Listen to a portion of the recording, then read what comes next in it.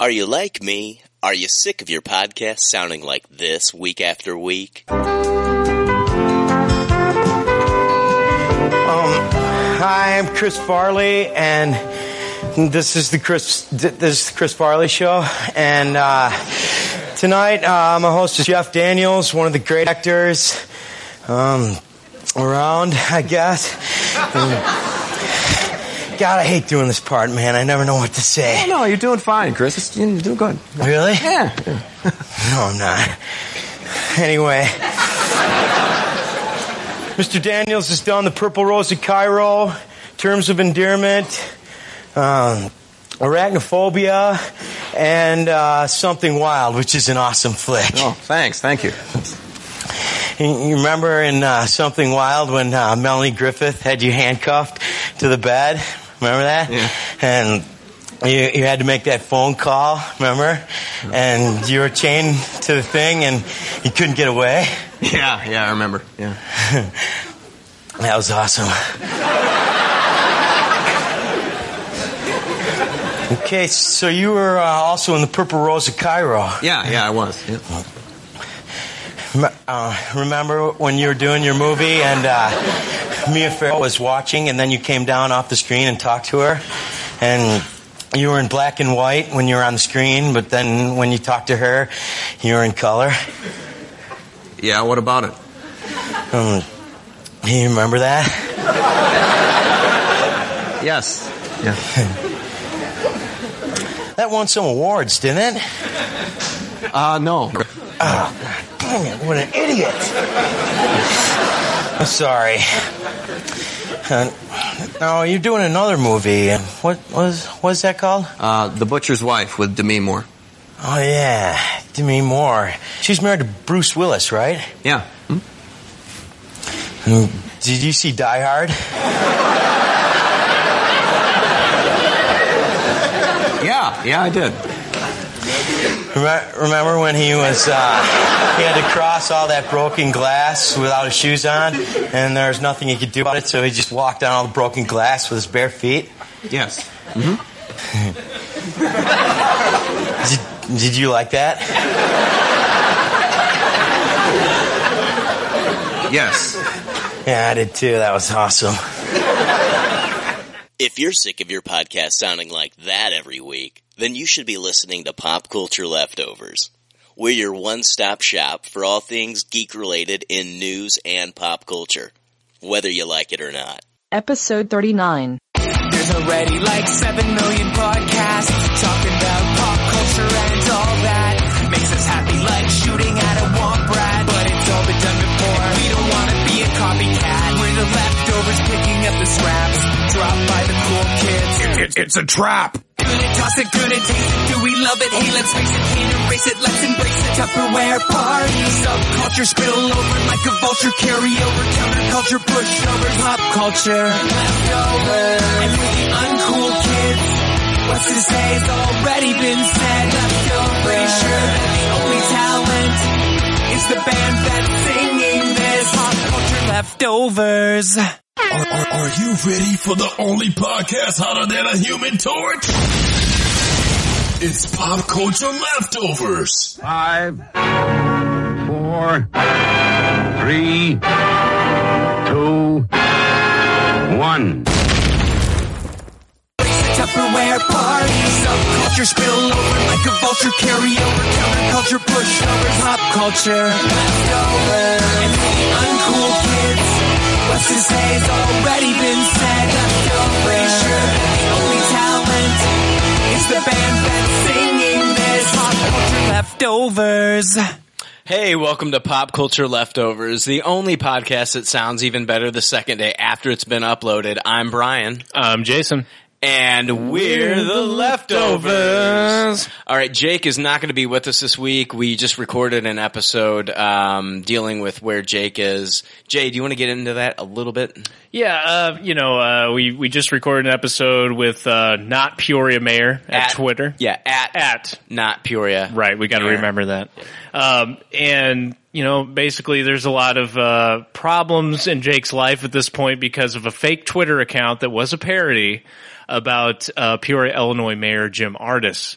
and it basically exploded, and now his kind of future is up in the air as far as what's going on legally, and everything else in his life has basically been screwed up because of a joke. Right.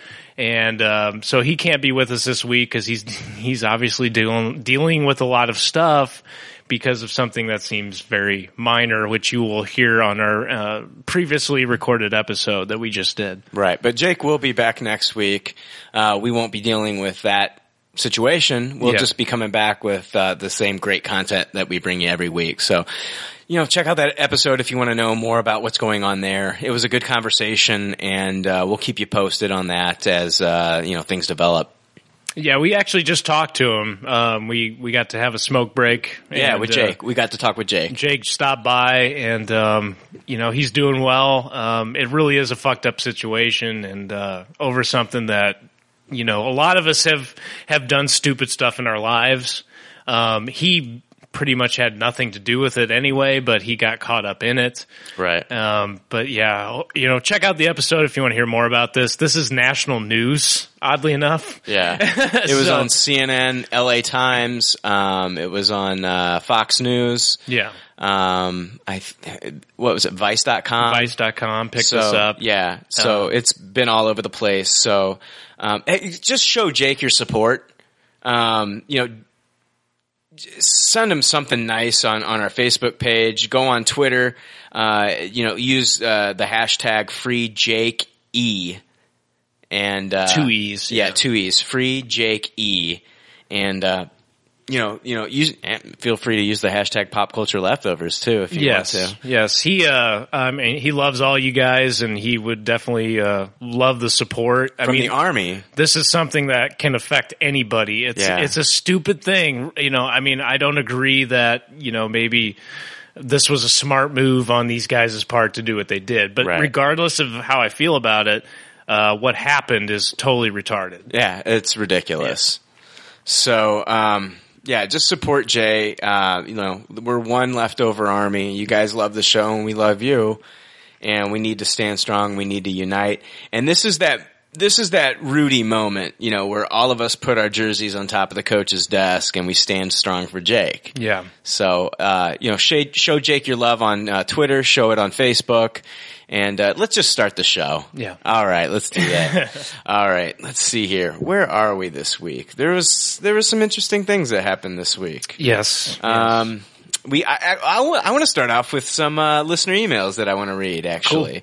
Cool. Last week I talked about how I wanted to hear from the unspoken listeners, and so I got some emails, and it was really cool. The first one was from Adam Cornett, who said, "Hey, I am one of those quiet listeners. Just wanted to say I love the show." So thank you, Adam. I mean, it's just cool just hearing bam, here he comes out of the woodwork. Adam Cornett hiding in the bushes, Is he outside? Yeah. I mean, I see these little white beady eyes in the bushes, and there he is. Bam! I'm Adam Cornett. What up? Yeah. I love you guys. Love you guys. I love you too, Adam. So thank you, Adam. And a new email from our listener, Cameron. He says, this is great. Well, you guys said you wanted to hear from the people who listen but don't write, so here you go. I listen, and now I've written in. Yeah. Is that really all he said? That's all he said. The first email he sent me, that's all he said. And so I got it. I got the humor in that, and I liked it. But I don't know. He kind of caught me off guard. You didn't get his essence. Yeah. So I sent him an email back and I was like, "Hey man, thanks for listening. Thanks for writing in. I just wanted to thank him." And he says, "Well, I didn't suck up too much in my first email. Thought you might get a kick out of it since you always get sucked up too." Yeah, right. Well, the thing is, anytime anybody says something like, "Oh, I love your show," and then I go on to my little rant, right. Yeah, stop kissing my ass, and here's Brian being Brian. And and then he says, "I'm glad you guys are back and up and running. I've listened since the Man of Steel episode, but never been active. I really enjoy the show, the subject matter, the banter, the sarcasm. It's all right up my alley. My previous favorite podcast, Yeah, It's That Bad, just randomly shut down last year, and I always regretted that I never got active. You guys filled the void once they ended their show, and I thought you were done for the last few months, but I'm happy you're back as long as you stay back. Then he goes on, I guess this email will be a long one, but you guys were talking about comics that you read and comics listeners read, so here it goes. I'm more of a DC guy, but I'm branching out to some other stuff. I know DC has a bad rep lately, but I like Earth 2, Green Arrow, since Jeff Lemire and Andrea Sorrentino took over on issue 17. I agree. That has been a great run since Jeff Lemire took over. I also agree. And Earth 2 has been awesome, too. Earth 2 started off really rough, and then it really picked up. For me, it is the new DC universe. That's the DC universe I care about, is Earth 2. Superman Unchained, which is the new Scott Snyder book, which I've really enjoyed that too. Very good, yes. I thought that was going to be ongoing. It's just a mini. Oh, really? Yeah. Damn it. He says, just picked up Batman Eternal #1, and that's the new weekly Batman. Lucky. And a pretty good 4-issue book, and I'm enjoying the new Punisher run. I've read a little outside Marvel and DC, Walking Dead and Ghosted. Why the Last Man, which that's a Brian K. Vaughan book. Very good book, yes. And some others. I know you guys focus more on TV and film, etc., but comics come up a lot. As far as movies, I really enjoyed Captain America: The Winter Soldier, and maybe I'm just a hopeless eternal optimist, but I'm pumped about The Amazing Spider-Man 2, Batman vs. Superman, and pretty much every comic-related property coming up. That's awesome, and that's why he's listening to the show. That's mostly what we talk about. We're excited, too, even though. But he says, except Days of Future Past. Oh, geez. I just think what's going on in the cinematic universe is amazing, and I'm glad we're around to see it all. Being a DC guy, I hope Batman vs. Superman kicks ass and proves everyone wrong. Sorry for the overly long email. Look for me to be active from here on out. I guess this was all months of listening and not writing. And he says, cheers, Cameron. Wow. And then I responded, and I thanked him, and I said, well, he said how he mentioned, like, yeah, it's not that bad, was the podcast that he used to listen to, and that we were the replacement. I said, well, I'm glad that we're your rebound podcast. And he goes, no, it's not even like that. It had been a long time, and I had already moved on. Oh, okay. And then your podcast found me after I was in a good place. I've heard that many times. It's not true, dude. Right. He says, LOL, thanks, man. Looking forward to next week. So thank you, Cameron. I'm glad you're on board. That is awesome. Totally awesome. I'm guilty of it too. I don't respond to podcasts that I listen to. Yeah. And doing one makes me, more aware of that. It is good to hear from, especially the unspoken listener. Yeah, it is. It's awesome. We hear from a lot of people all the time, and it's fucking awesome. It's amazing. And we do this because we are a community almost. We all share kind of the same things in common, that we like these things. Yeah, we're not for everybody, but No. the people that are into the show, we share a lot in common with them. It's so cool. Just we get to talk to awesome listeners like Andrew Peck, who just sent us a picture of his adorable daughter. Absolutely, very cool, with the Easter egg that says PCL on it. Yeah, I get a little teary-eyed, Andrew, about that. So yeah, that was very, very cool, man. Thank you for sending that. That was awesome. Yeah. I just looked at this. I saw it on my phone, and I showed it. I was like, oh my gosh, this is adorable. Yeah. And I showed it to Jay, and Jay's like, oh my gosh. That's awesome. Yeah. That's awesome. Thank you for no, seriously, he showed us a picture of his beautiful family, his beautiful daughter, and holding this Easter egg. It's just adorable. Right. I love it. And that again harkens back to, we all have a lot in common. We get to be on the microphone, but that doesn't separate us from our listeners. And that's what's really awesome is we always want to hear from you guys. I would rather talk to you guys than a celebrity. I'd rather talk to you guys than Josh Whedon, dare I say. I'd rather hear what you guys, real life people, have to say. And that's the kind of stuff. If I go to a comic shop, I'm looking for you guys. I want to talk to you guys. What are you reading? What are you looking at? What's that? Yeah. And that's what's cool about this whole situation. Brooke Smith, she's a listener. She sent me on Facebook this link to this hilarious video. And it was the Golden Girls intro, the theme music, the theme song, and it was all with characters, aging characters from DC. It was shit. Betty White was Aquaman, Superman was Blanche,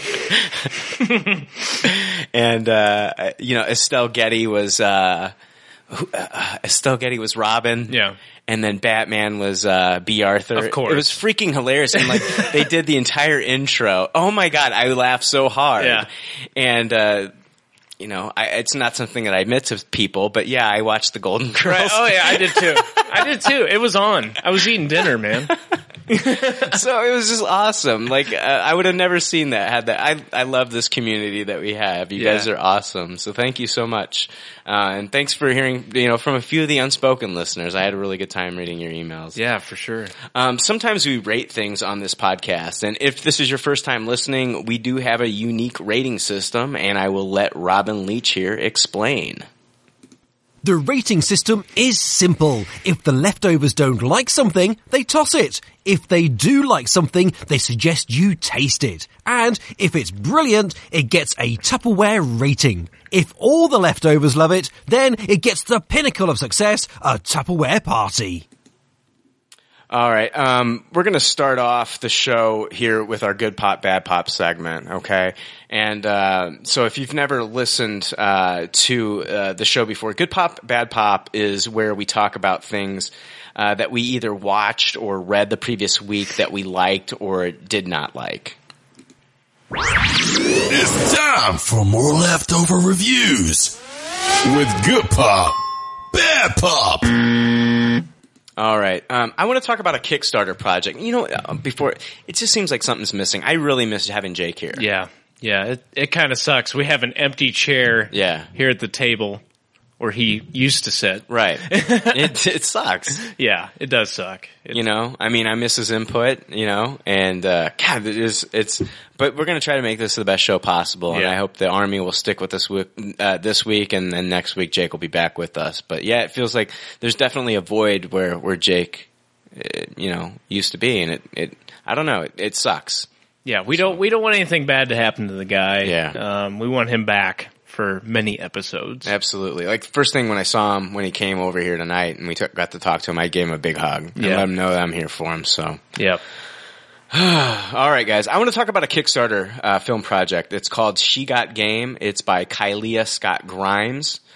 It's a docuseries that explores video games from a woman's perspective. I think this is pretty awesome. I know women that play video games, but not seriously. Mm-hmm. This is just me personally. Like, I know there are women out there that play them seriously, that are serious gamers. But me personally, I don't know a lot of female gamers that are just serious about it. Like the women I know, they'll play Mario or the Wii, but they aren't playing Final Fantasy or Titanfall or anything like that. Right. Not to say that they aren't out there, okay? They certainly are. So that's why this is a fascinating project to me. I think women are sometimes treated poorly even in the geek community, which is sad to say. Yeah. Because I think the geek community is one of the best communities out there. They're accepting of so many different types of cultures and so many different types of lifestyles, but sometimes not as accepting, unfortunately. The old stereotypes bleed. Yeah. Just because they go into a comic book store doesn't mean that they know less about the books than we do as guys. Just because they dress up in cosplay doesn't mean that they don't know anything about the character that they're portraying just so they can show off their costume. Right.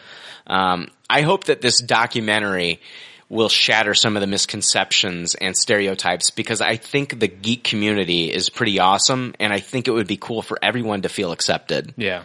Especially females in the geek community. Yeah. I mean, some of the best girls I've ever met have been into this stuff, and even they, being as outspoken as they were, they didn't talk about it. Like, even though knowing that I was into that stuff, like games and comics and stuff, they didn't talk about it. Right. Until I was like, hey, do you want to check this out? Do you want to play this? Whatever. And then they'd be like, oh, hell yeah, I want to play that. We've had Gina on the show. Yeah. And Gina, we're going to have her back on.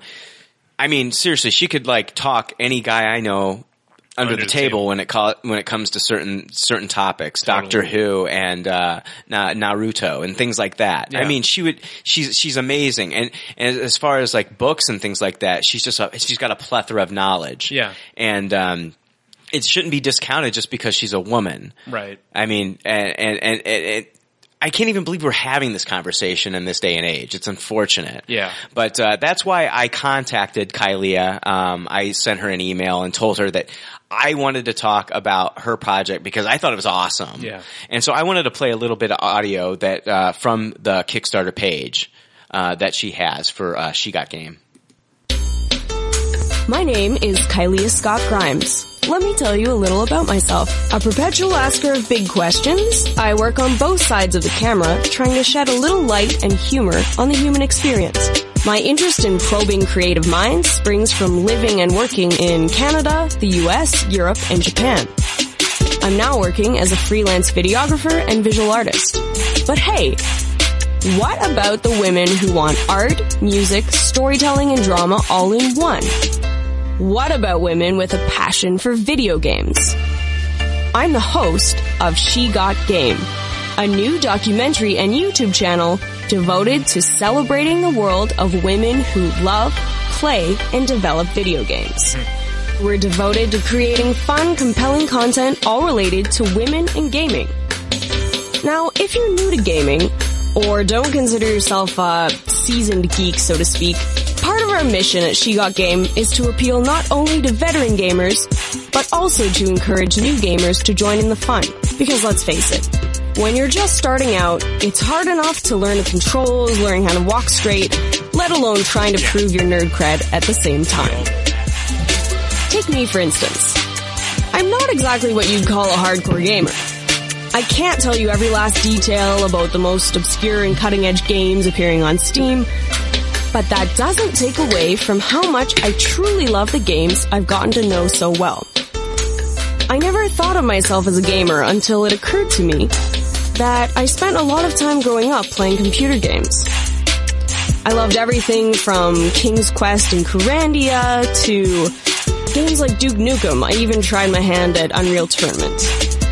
Of course, I have to mention Seventh Guest, the ultimate puzzle horror game, which I spent many nights playing in my dad's study with the lights turned off. The point is, my friends, no matter who you are, or what your gaming background is, you are entitled to love games. It's as simple as that. I think we spend far too much time comparing ourselves to other people, focusing on the negative, focusing on exclusion. Our project features interviews, top 10 lists, how-tos, event coverage, parodies, music videos, and more, all related to women and gaming. In fact, if you're interested in becoming part of our project, you should give us a shout. She Got Game is a multiplayer adventure, which means the more players we've got on our team, the better our chances at winning with style. That reminds me, keep an eye on our social media for the launch of our official documentary Kickstarter. With your enthusiasm and support, She Got Game will take off big time. Thanks for geeking out. Much love to you all. I'm Kylie Scott Grimes, host of She Got Game. Thank you, Kylie. I came across this on Kickstarter. I just thought it was awesome because, I mean, seriously, I mean, there's a lot of misconceptions about women in gaming. And just like she was saying, like, she grew up playing a lot of these games for years and just realized, wow, she's a gamer. Yeah. And now she's totally immersed herself in this. I think that's a cool project. I think it's an eye opener. Yeah. I mean, oddly enough, the person in my life that got me into video games was my mom. My dad doesn't know how to connect the system. So it was never my dad. I mean, it was always my mom. And I think that's great. I mean, like I said, the coolest girls that I've met, you know, they're into sci-fi. They're into video games.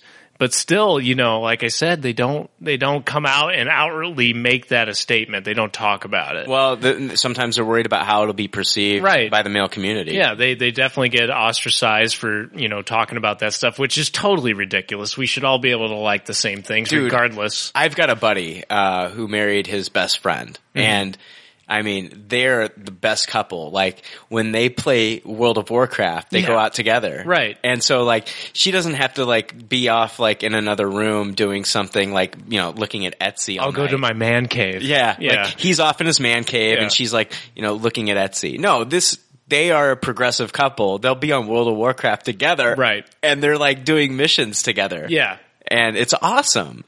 So I sent Kylie an email. I let her know that we were going to be talking about this on the podcast because I saw that the Kickstarter needed a little bit of help, and I wanted to talk to some of our listeners, and maybe you can go to the Kickstarter page. It's called She Got Game, and I sent her an email, and she wrote, "With only about a week left of our campaign, I want our listeners to know that the ball is seriously rolling and the project's taking on a life of its own.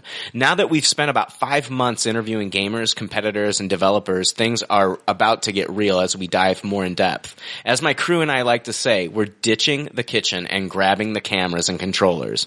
We want to uncover some of the stereotypes and misconceptions of female gamers by stepping in closer to their communities. We plan to sink our teeth into the tough meat of being a noob by getting expert advice from veteran women gamers. And finally, we want to introduce the world to some kick-ass work women have been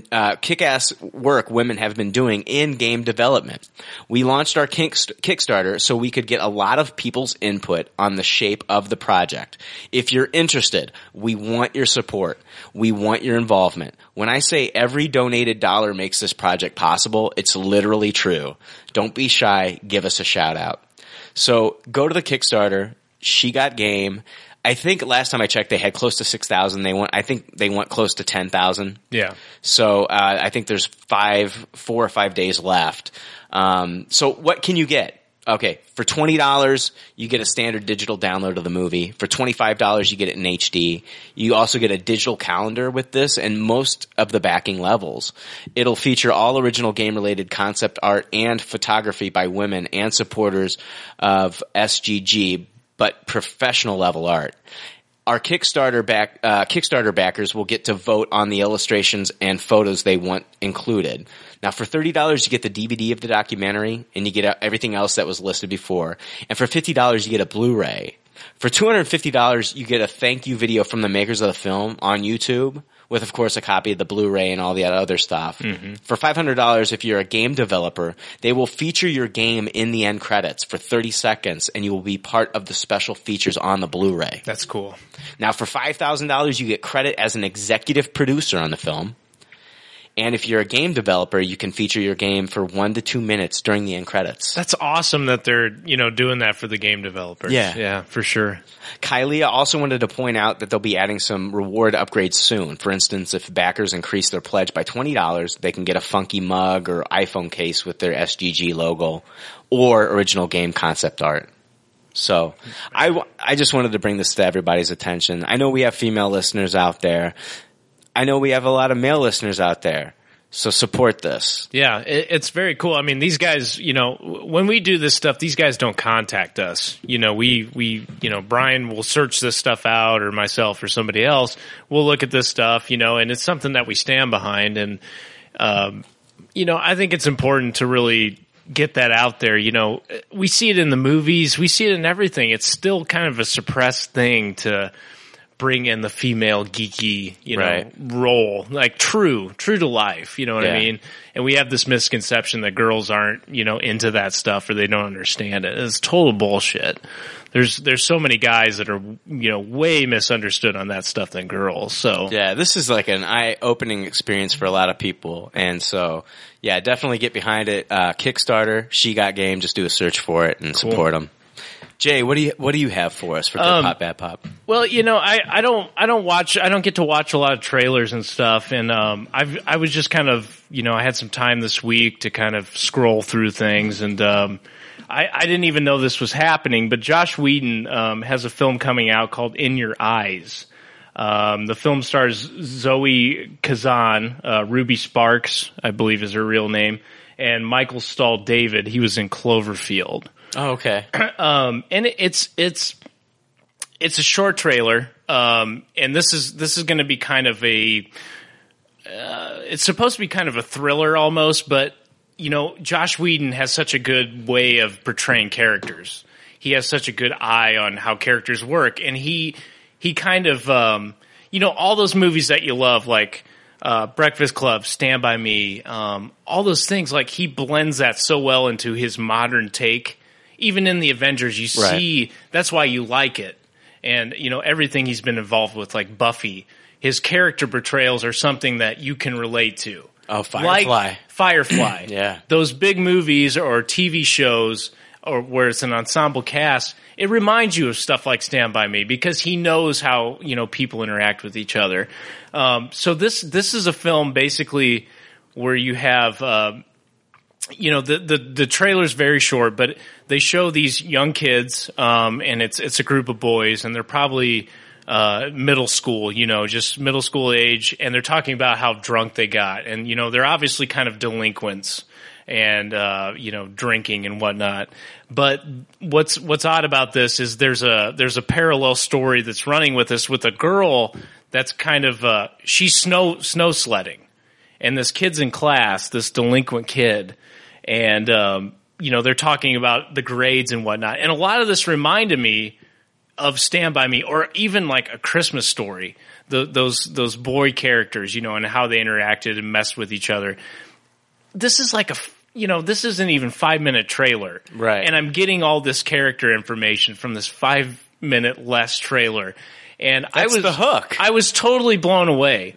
Yeah. Because, it's weird. It's an odd story. It's this kid, okay? There's this boy and there's this girl. And they have this kind of psychic connection. And it's very odd because something will happen to the girl and it'll affect the boy. And I know that sounds like, E.T. I know, and you think you've heard that before. Right. But when you see the trailer, it's totally the guy is like physically affected by what happens to this girl in a totally different part of the country. Huh. And like I said, god dang, it was so well done, and it was less than 5 minutes, but it was funny. The character interaction was great. Everything about it, it's just, check it out. It's in your eyes. He's not talking too much about this. Like I said, I didn't know about this. I stumbled upon it. And how is this available? It's going to come out in the theaters. Theaters? Yeah. Theatrical release? Yeah. I bet it's going to be limited though, right? Not that I know of. As far Really? as right now, yeah. It's odd. It's two different families. What's it called again? In Your Eyes. In Your Eyes. Two different families, two different circumstances, and there's obviously some kind of paranormal thing going on here. Huh. And, Josh Whedon is so good with the sci-fi being super subtle while keeping the character interaction at the forefront. He's good at relationships and stuff like that. Yeah, and Jesus Christ. For me to say that when I watched the first couple seconds that it reminded me of A Christmas Story, it has nothing to do with Christmas, mind you. But the character interaction was so on point in just this little trailer that I want to see it. I don't really care about, the paranormal thing. That's not the clincher for me. Right. It was so well done. I'm going to have to check this out. Yeah, check it out. It's of course on the web. Everybody can check it out. But,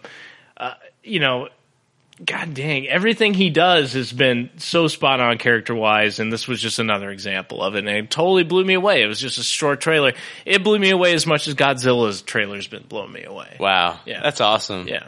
Awesome. Cool. So check that out. In Your Eyes. Josh Whedon. In Your Eyes. Yeah. Hey, all right. My next good pop, bad pop. Definitely a good pop. This is awesome. Have you ever wanted to appear in a comic book? Yes. I know I have. But it seems you either have to donate some crazy amount to someone's Kickstarter project to make that happen. But now you could find yourself in the new comic books. It's called Spread, which that sounds like a porno. That kind of sounds gross. I've seen. Kind of sounds gross. Anyway, it's a new comic book. It's called Spread. It's written by Justin Jordan and art by Kyle Strahm. You can be in a comic book by only sending out a single tweet. What? Yeah. Now, guys, I love Justin Jordan. He did some awesome work on Shadow Man, and then for a while, he did a miniseries called Dead Body Road, which is really good. Shadow Man was fucking awesome. Shadow Man, yeah. He started off, him and Patrick Zurcher did the first few issues of Shadow Man. It fucking kicked ass. We need to talk about Shadow Man some more. Well, they're talking about making a Shadow Man movie. Oh, shit. Yeah. Fucking awesome. So, yeah.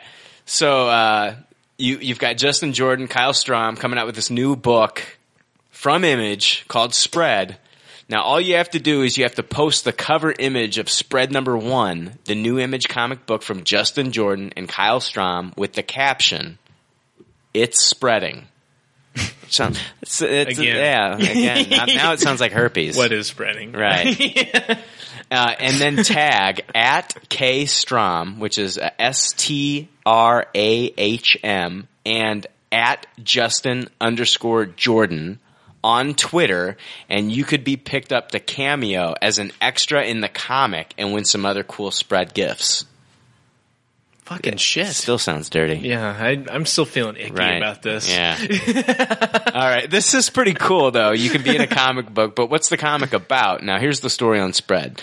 10 years ago, humanity dug too deep and unleashed something ancient that couldn't be controlled. Something that couldn't be stopped. Twisting everything it touched into more of itself. The Spread. Humanity was nearly destroyed before finding a way to slow the spread to a crawl. Now, deep inside the quarantine zone, one man has found out what might be the key to stopping it forever. A baby girl. And if he can save her, he might save the world.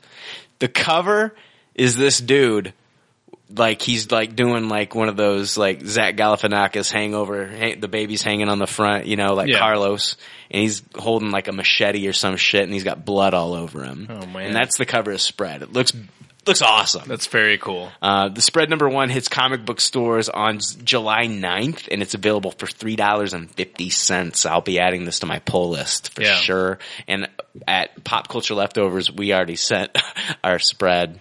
It's spreading. I already tweeted it. Okay. So, yeah. Gross. Yeah. So, yeah, we're spreading the spread like herpes. I like that story, though. I mean, I like how it leaves kind of an open-ended, question, know, about what exactly this is going to lead to. Those are always the best stories. Well, like, what a cool way to get the word out. Okay, you got a book called Spread, and they're trying to spread the word. Right. It's awesome how they're doing this. Yeah. And then you can be in the comic book just by sending out this tweet. That's fucking awesome. It's kind of, I mean, they've done that stuff before, little gimmicky things like you could win 1 in 1,000 people, but this is very cool, and I think they should probably do more of that. And I want to thank Justin Jordan for writing some great comic books. Oh yeah, for sure. Thank you. Seriously, I think he did some great work on Green Lantern books as well. So he definitely improved Green Lantern. Yeah. All right, Jay, what else you got, man? We've been talking a lot about Godzilla, and I still want to talk a little bit more about Godzilla. I recently watched the newest, I think it was a UK International trailer, where they showed Godzilla over the skyline, just kind of fucking, screaming into the air, right, roaring into the air. Exactly like that. Exactly like that. And it was such a cool shot. I mean, I'm so overwhelmingly happy about what I've seen visually so far. And, they recently released a featurette from the director Gareth Edwards. And he was talking about, what their take on this. Of course, he did the film Monster, right? Was it just called Monster? It was Monster, yeah. And it was very low budget. Right. Very low budget, but it was a hit. And you can watch it on Netflix. Yeah. Yeah. And it was kind of about, wasn't it about just a behemoth, but you didn't really see it. Right. And so this is kind of the total opposite where he's like, all right, you want to see the monster? And now he's showing the monster. I think it's so cool that, like, you've got Universal and, Legendary have teamed up now. Yeah. And this is their first movie together. And they're kind of doing, like, the Marvel Studios approach where, like, they're going outside of the box and, like, taking some of, like, these lesser known, like, directors and things like that and giving them a shot with, like, these big projects. Like we just saw with, like, Captain America, the Winter Soldier, the Russo brothers who are known for doing, like, fucking, like, Community, Arrested Development, shit like that. And, like, here they are, they're taking this guy that did this Netflix movie that's this huge hit Monster, right, and giving him Godzilla. Yeah, what the hell? What the fuck? Yeah. But you know what? That's sometimes this, you can find beauty in chaos. It's fucking awesome. And that's exactly, that's well put because it is beautiful. Everything I've seen from this so far has been beautiful. And what really was reassuring was he came out in this featurette, it was just Godzilla featurette, meet the director, Gareth Edwards. And he came out and said, basically, we wanted to make a version of Godzilla where we took it really seriously. And he hearkened back to the original 1954 version, which he said was very serious. And what a lot of people forget, including myself, is that Godzilla was an analogy for horrible things that we've done. Hiroshima, Nagasaki, dropping the atomic bombs. That was basically what this monster was about, was the monster that we created. Yeah. And what this film does that the last one didn't do was say that, yeah, we've created this monster out of our actions, as humanity as a whole. Now, the last one tried to do that very generically. And this seems to be a very serious take. And he stated over and over again in this featurette that we wanted to take it very seriously. And he said, we want to give you goosebumps every time you see something like Godzilla on the screen. Forgive me, I don't know the name of the person that they've gotten a lot of direction from, but it's one of the people that's very involved in the Japanese Godzilla. He has been giving direction to in this new Godzilla project. Right. He wanted to harken back to the original. Yeah. They don't want to take away from that. And when you see the Godzilla, I mean, you still kind of envision that guy in a suit. You still kind of see that. Right. But that's not what it's about. It's about why that story was told. And it was, in this case, they're kind of trying to portray it as, man's actions against nature and nature responding. I think that's a good thing too, but I hope they bring that up in the movie. I hope the human characters realize oh wow, we did this. Yeah, and what the crazy part about this is, and what makes it, I think, so brilliant, with people like Bryan Cranston is, Gareth Edwards has also said, we wanted to find the balance between the suspense, the drama, and the action. Yeah. And they haven't done that yet with any kind of film like this, where it is, a big monster movie. Cloverfield kind of tried to do that. I wasn't that impressed with Cloverfield. Well, you didn't have the high caliber actors in Cloverfield. No, you don't it was cool. It was a cool approach. I mean, I fucking love J.J. Abrams and I love Cloverfield. Right. But yeah, I mean, it was a found footage film. Yeah. Which I thought was a cool approach to it, but the actors in that movie were not high caliber actors. Yeah, and what's crazy is Monster was kind of trying to play that route where it was kind of really low key. But with this, it's it's really in your face. Well, shit, you've got fucking Bryan Cranston, Aaron Taylor Johnson, and Elizabeth Olsen. Yeah, I mean, that's some pretty good actors right there. And when you see the trailers, it's all high drama. Yeah. It's not necessarily when you see the creature, of course, you're like, holy fuck, that thing's big. But it's not about that. Are you going to see this on IMAX? Oh, yeah. Fucking A, dude. Hey, if you're going to go see this movie, you got an IMAX theater in your area, you got to go see an IMAX. He's the biggest monster. You got to see him on IMAX. Yeah, I mean, to me, it's just like going to see Gravity. It's an experience. You got to see it in 3D. And that's what he said, too. He said, pound for pound, I'm going to give you goosebumps every time. Right. Every time you see him on the screen. Yeah. So you got to see it in IMAX 3D. Week after week, I'm more excited about this. And I didn't give a shit. Yeah. I love Godzilla. I think I've said it on this podcast. That was one of the first toys I ever had was a big fucking Godzilla. Yeah, you did. But I didn't care until I started seeing these trailers. And I'm very impressed. And I'm especially impressed with what he's come out and said about it.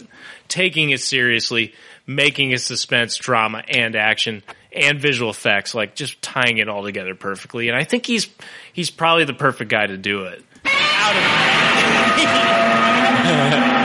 Out of total left field. Yeah, totally. Yeah. I love it. I'm glad you brought that up because I knew that he was the director of this and I knew that, but so much time has passed that I actually had forgotten. I'm glad you brought that up. But yeah, a lot of people don't, there's a lot of people that haven't seen Monster and I suggest you go check it out because it is the total opposite of what he's going to do with this. And so you can kind of see where he's heading with it. Yeah. I can't wait for Godzilla. We're going to cover it. We're going to have a Godzilla episode. It's probably going to suck. It's probably going to blow. Just like X-Men. Oh, shit.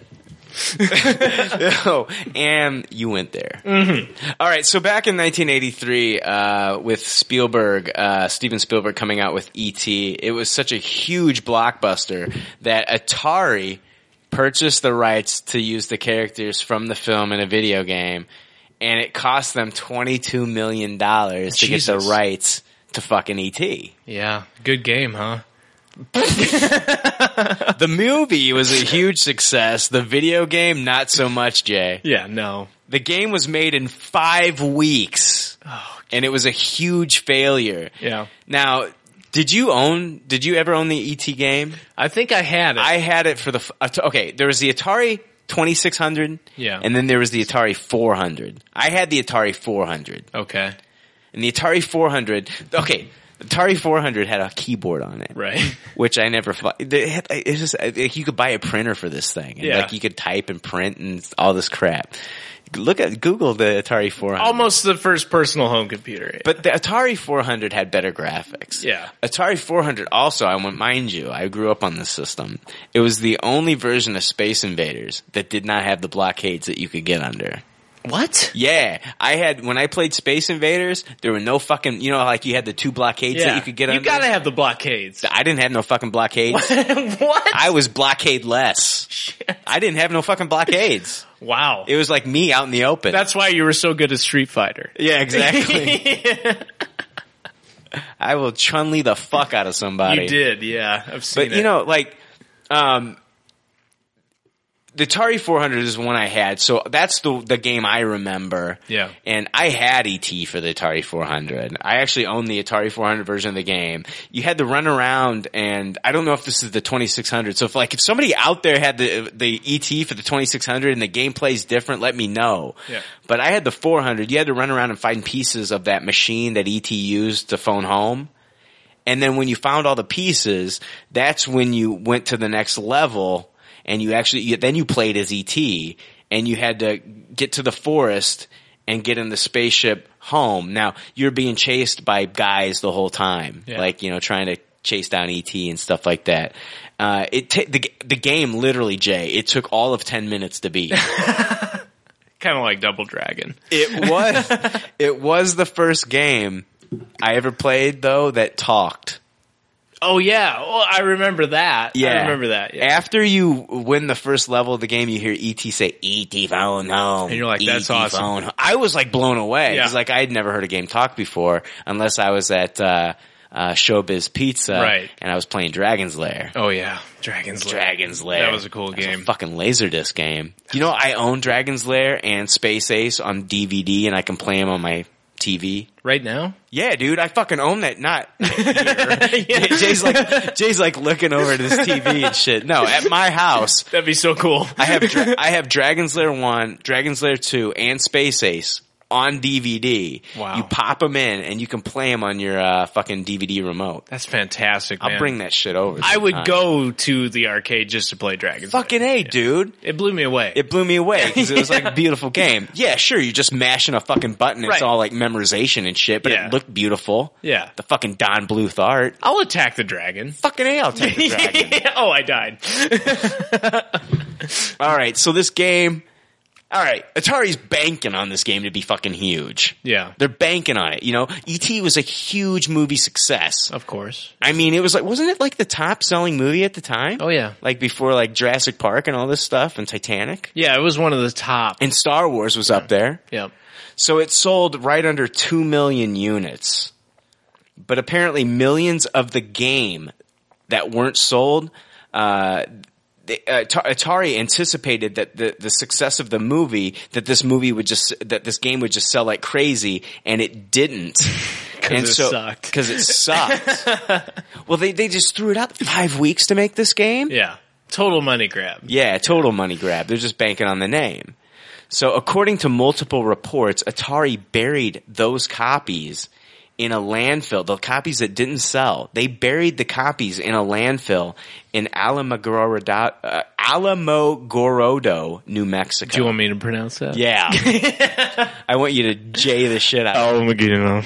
It's let me do it. Alamogordo, New Mexico. That's right. Okay, a 1983 article in the New York Times confirmed Atari games were disposed of, but there were no mentions of which titles. Quote, the company has dumped 14 truckloads of discarded game cartridges and other computer equipment at the city landfill in Alamogordo, New Mexico. Guards kept reporters and spectators away from the area yesterday as workers poured concrete over the dumped merchandise. You motherfuckers! Are you serious? Well, the game wasn't going to sell anyway. I know, but I still want it. Especially now. An Atari spokesman said the equipment came from Atari's plant in El Paso, Texas, which used to make video game cartridges, but has now been converted to a recycling scrap. Okay, now, 31 years later, Fuel Entertainment, Xbox Entertainment Studios. So remember, like we talked, there's the Xbox Live programming that they're talking about. This is the exclusive. The Xbox exclusive. This is the first one that they announced. There's a series about this, and that they got the Halo coming out later. Yeah. But Xbox Entertainment Studios and Lightbox Entertainment have given permission to excavate the Alamogordo landfill. This is going to be this dig is going to be part of an upcoming documentary series from Xbox Entertainment Studios. Thursday morning, Xbox announced on its blog that it will dig up the location in New Mexico. Oh, wow. To see what they buried by Atari. So yeah, like I said, this dig is going to be part of a documentary series from Xbox Entertainment. Wow. Cool. So this was announced months ago, the documentary, but like now it's official, it's happening. So Microsoft is welcoming spectators to come to the dig site that will take place Sunday, April 26th. Sunday. It's always Sunday. Sunday, April 26th from 9:30 a.m. to 7:30 p.m. I'm going to give our listeners the address if they want to go. If we have any listeners in New Mexico that want to go check this out, send us pics, please. Definitely. The Alamogordo landfill is at 4276 Highway 54 South in Alamogordo, New Mexico. If you need to punch in the zip code into your GPS, it's 88310. It's near First Street and White Sands Boulevard. So if you are in the New Mexico area and you want to be a part of the documentary series, then you should head out there. Then send us an email and some pics about your experience while you're out there. Yeah. Well, can I ask you, why haven't they remade Zaxxon? Yeah, why haven't they? That game was so fun. Right. That was Atari, wasn't it? That was, I believe so. It made an Atari system. I don't know if it was made by Atari. That was such a cool game, and they've never remade it. If anyone, have they ever made? What about Joust? Yeah, Joust. Why can't you remake Joust? They haven't remade Joust. I used to play that all the time. I haven't seen the Centipede remake. No. Yep, Centipede was another one. They've remade the fuck out of Pac-Man and Frogger and everything else. You can create a whole universe over stuff like that. Galaga, Zaxxon, all that stuff. The amazing thing is, though, next week we're going to get like an email that'll say, yeah, they remade Zaxxon. Like, our listeners are so smart. Yeah. Like, they correct us on shit all the time. Half the things we report are bullshit. Anyway. Very humble. Yeah. Very stupid. But, like, this is like the geeks version of, like, Geraldo Rivera opening up Falcon Al Capone's you don't know vault. What's down there. We don't know what's down there. I want to know for sure. I can't afford it. Right. But I want to know what's down there. Yeah. I want to see it. When they open it up, it'll probably I wonder if it'll be just a bunch of fucking E.T. video games. I mean, just to look at a game cartridge, an old Atari game cartridge, it's better than porn, obviously. I go to, every once in a while, I'll go to like an old thrift store and check out like the old, You can smell them. Yeah. You just pick them up and sniff them. It smells like somebody hit this a couple times. Kind of jammed it in the system. I miss my old Atari 400. I actually, like, my dad used to play the Atari 400 with us. Like, I remember growing up as a kid, like, back when my parents were, like, younger and cool and stuff. They used to have, like, pizza parties and, like, have friends over, and everybody would play Pac-Man. Like, everybody would pick up the controller, and we'd pass the controller and play Pac-Man. And just, like, back then, like, watching my dad play Pac-Man and taking it to, like, the insane fast levels. Because I couldn't do it. I was young, and I wasn't that skilled, yet with hand-eye coordination. And, like, just watching my dad take it up to these crazy, insane levels. Yeah. And, we just have pizza and drink Pepsi all night, and I'd watch my family play Pac-Man, and it was those are good times, man. Yeah, games were simple and it was fun, and it's just awesome. I actually tried to buy an old Atari 400 because we sold the system at like a garage sale years ago. Mm-hmm. I tried to buy an old Atari 400 system for my dad for Christmas a few years ago, and I got it in the mail. And when I opened the box, they did not pack it with like the peanuts and bubble wrap and stuff like that, and it was broken. So I had to contact the seller and be like, I'm sorry, the system got busted during shipping. I had to send it back. Those mailmen.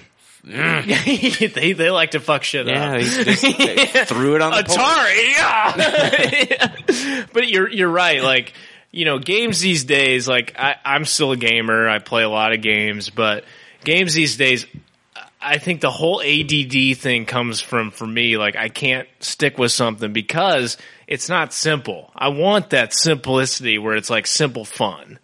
Yeah. I don't want to have to do a million things or solve a bunch of fucking puzzles. I just want to play a fun game.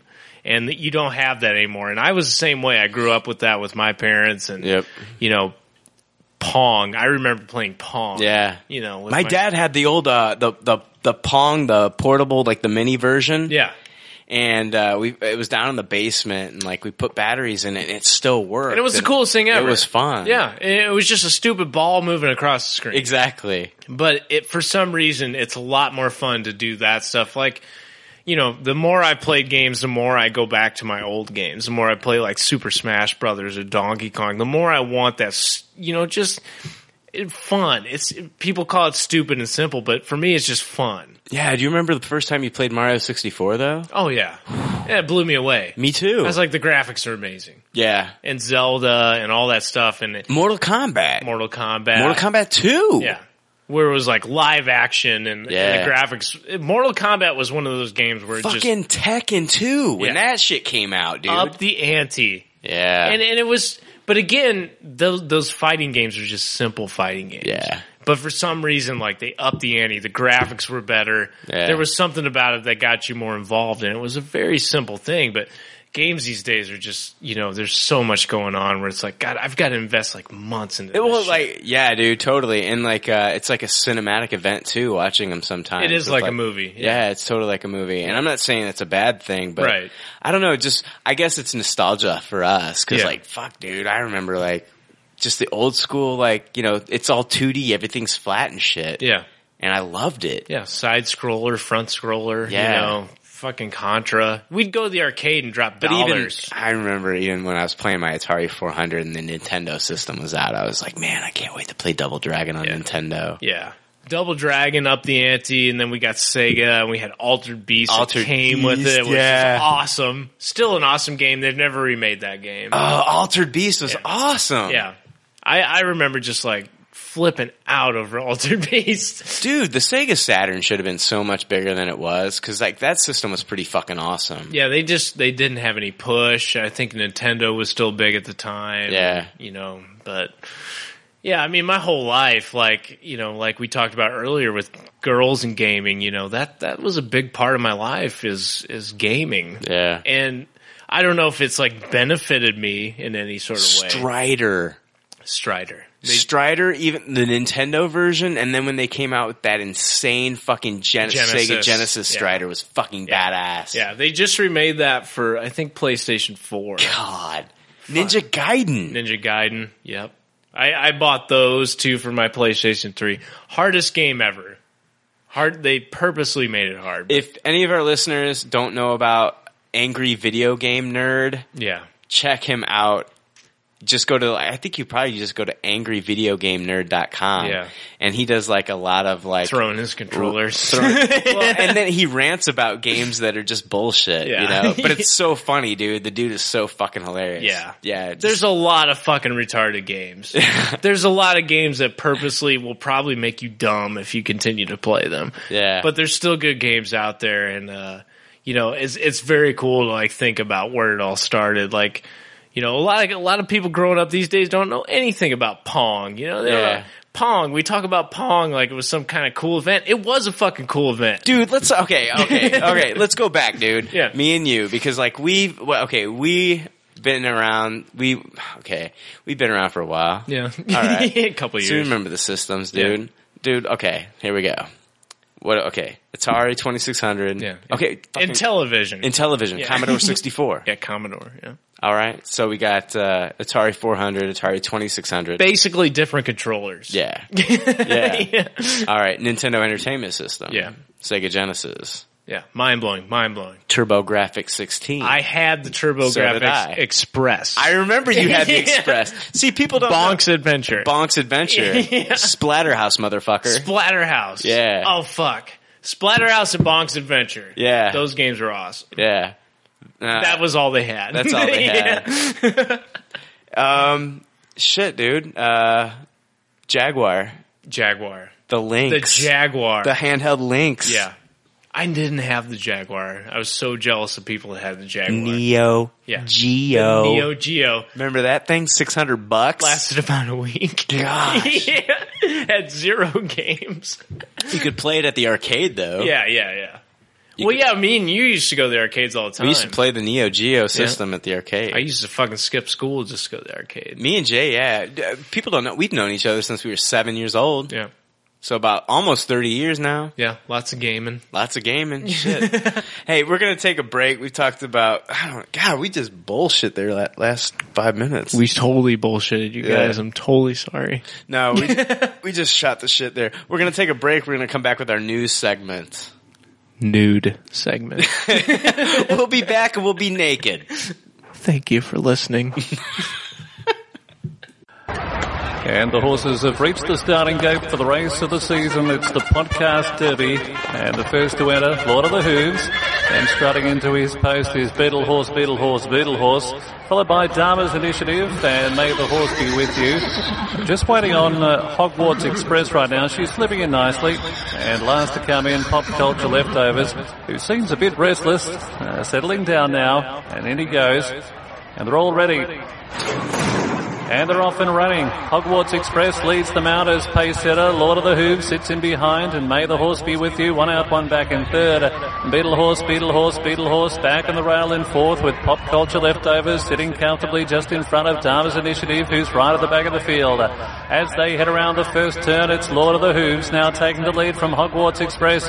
Beetle Horse now moving up into third, with May the Horse Be With You starting to look for a gap, but to no avail just yet. Pop Culture Leftovers still happy to sit back off the pace, and Dharma's Initiative just doesn't look like he's up to it, continues to bring up the rear. Pace starting to pick up now as they round the final turn. Lord of the Hooves still leads from Hogwarts Express. May the Horse Be With You now making a move around the outside, moving at a third in front of Beetle Horse. Pop Culture Leftovers and Dharma's Initiative now 8 lengths from the lead. They're 400 out now as they come down the straight. On here comes Pop Culture Leftovers. 5 wide and moving up quick.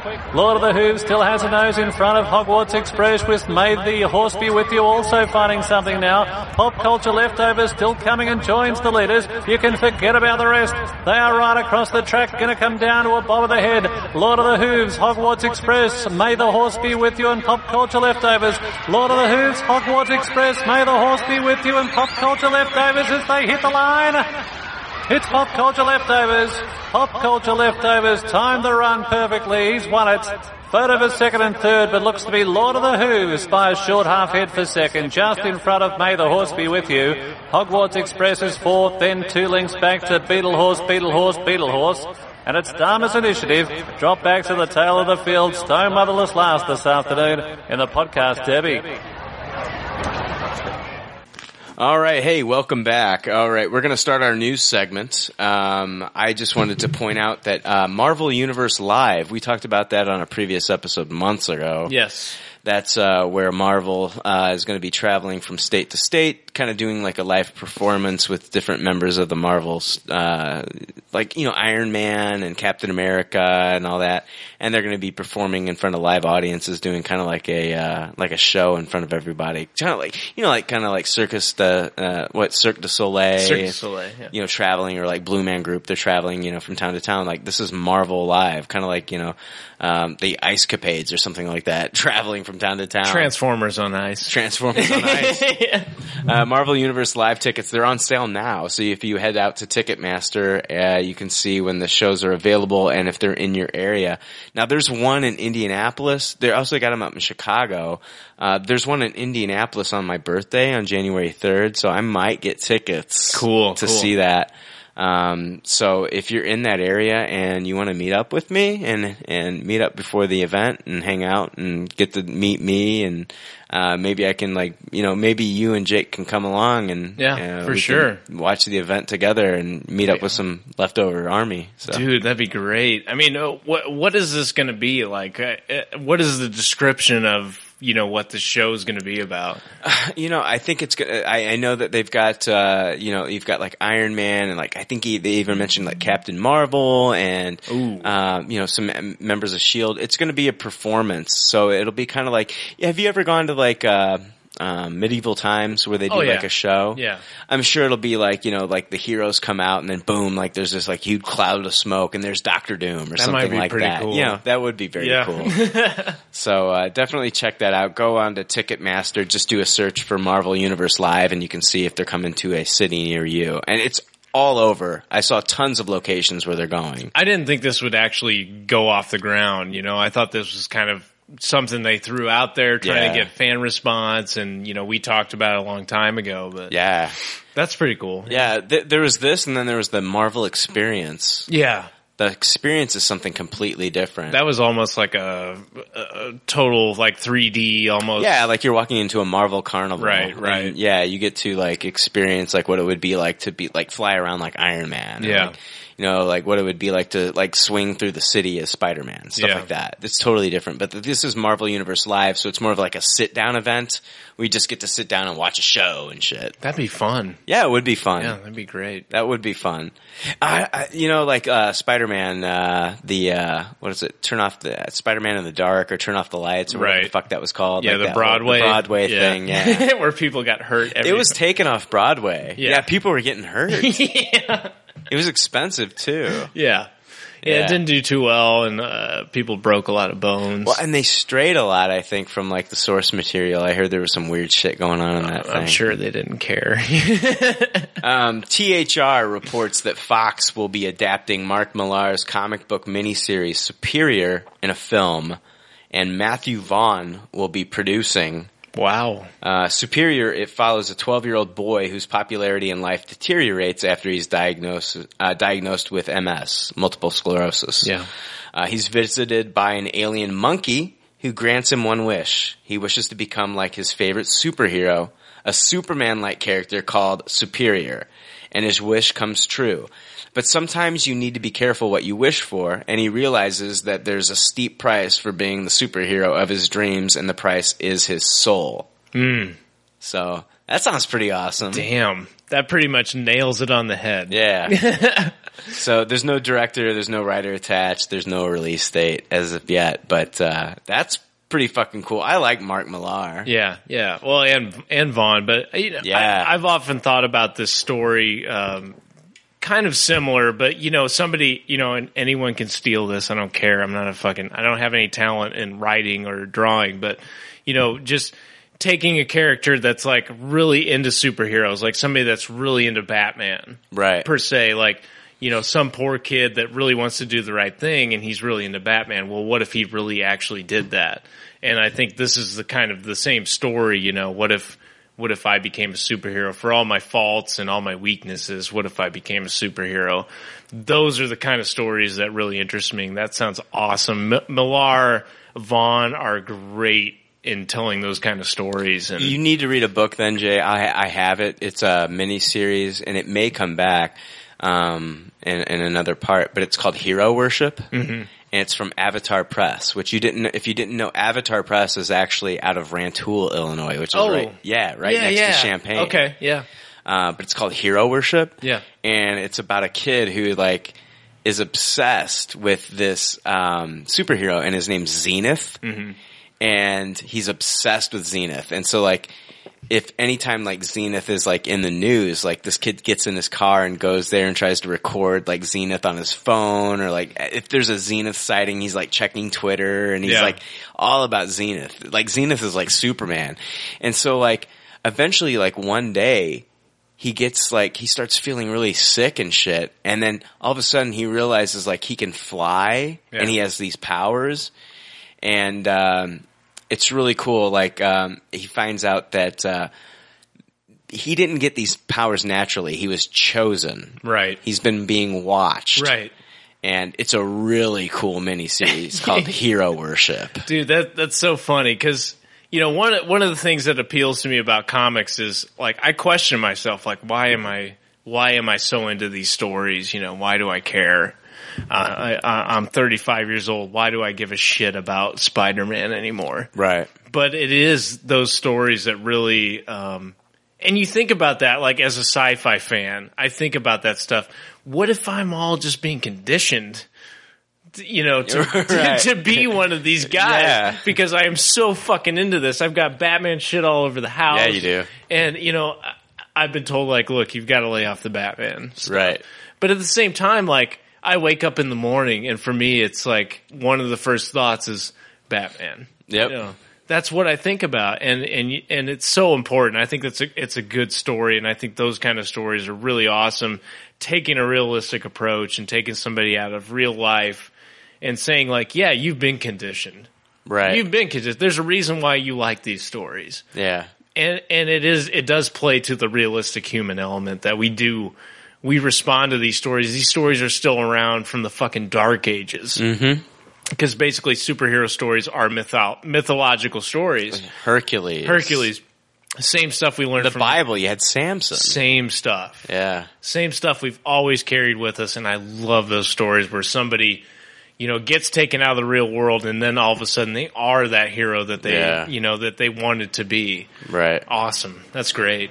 And Millar's so good at it. Yeah. So it's called Superior. So yeah, I'll be looking forward to that. And yeah, Matthew Vaughn is going to be producing. Yeah.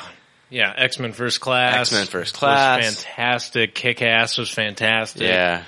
Yeah, really good choices for those real-life kind of superhero I think situations. he's actually producing the new Fantastic Four movie as well. Is he really? Yeah, behind Josh Trank directing. Yeah. That's odd. Yeah. That's odd. Yep. Did you also hear that they're not going to mix the Fantastic Four and X-Men universe? They aren't? There will be no crossover. I think that's actually that's fine with me. Yeah. Like those, I don't know, those characters don't really mix that well. They've done it in the comics, but it's not been anything that I've really cared for. No, yeah. I'd rather see like fucking like X-Men and Avengers or Avengers and Fantastic Four than I ever would like X-Men Fantastic Four. Yeah. Well, speaking of crossovers, The Amazing Spider-Man 2, I'm sure you saw this. Yeah.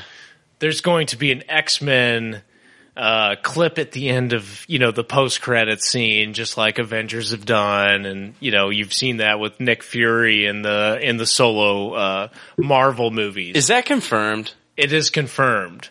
But it's not a crossover. It's only going to be a scene from the new X-Men movie. It has nothing to do with Spider-Man. There is no crossover between the universes. They're just going to show it. At the end of Spider-Man. Are you serious? Yeah.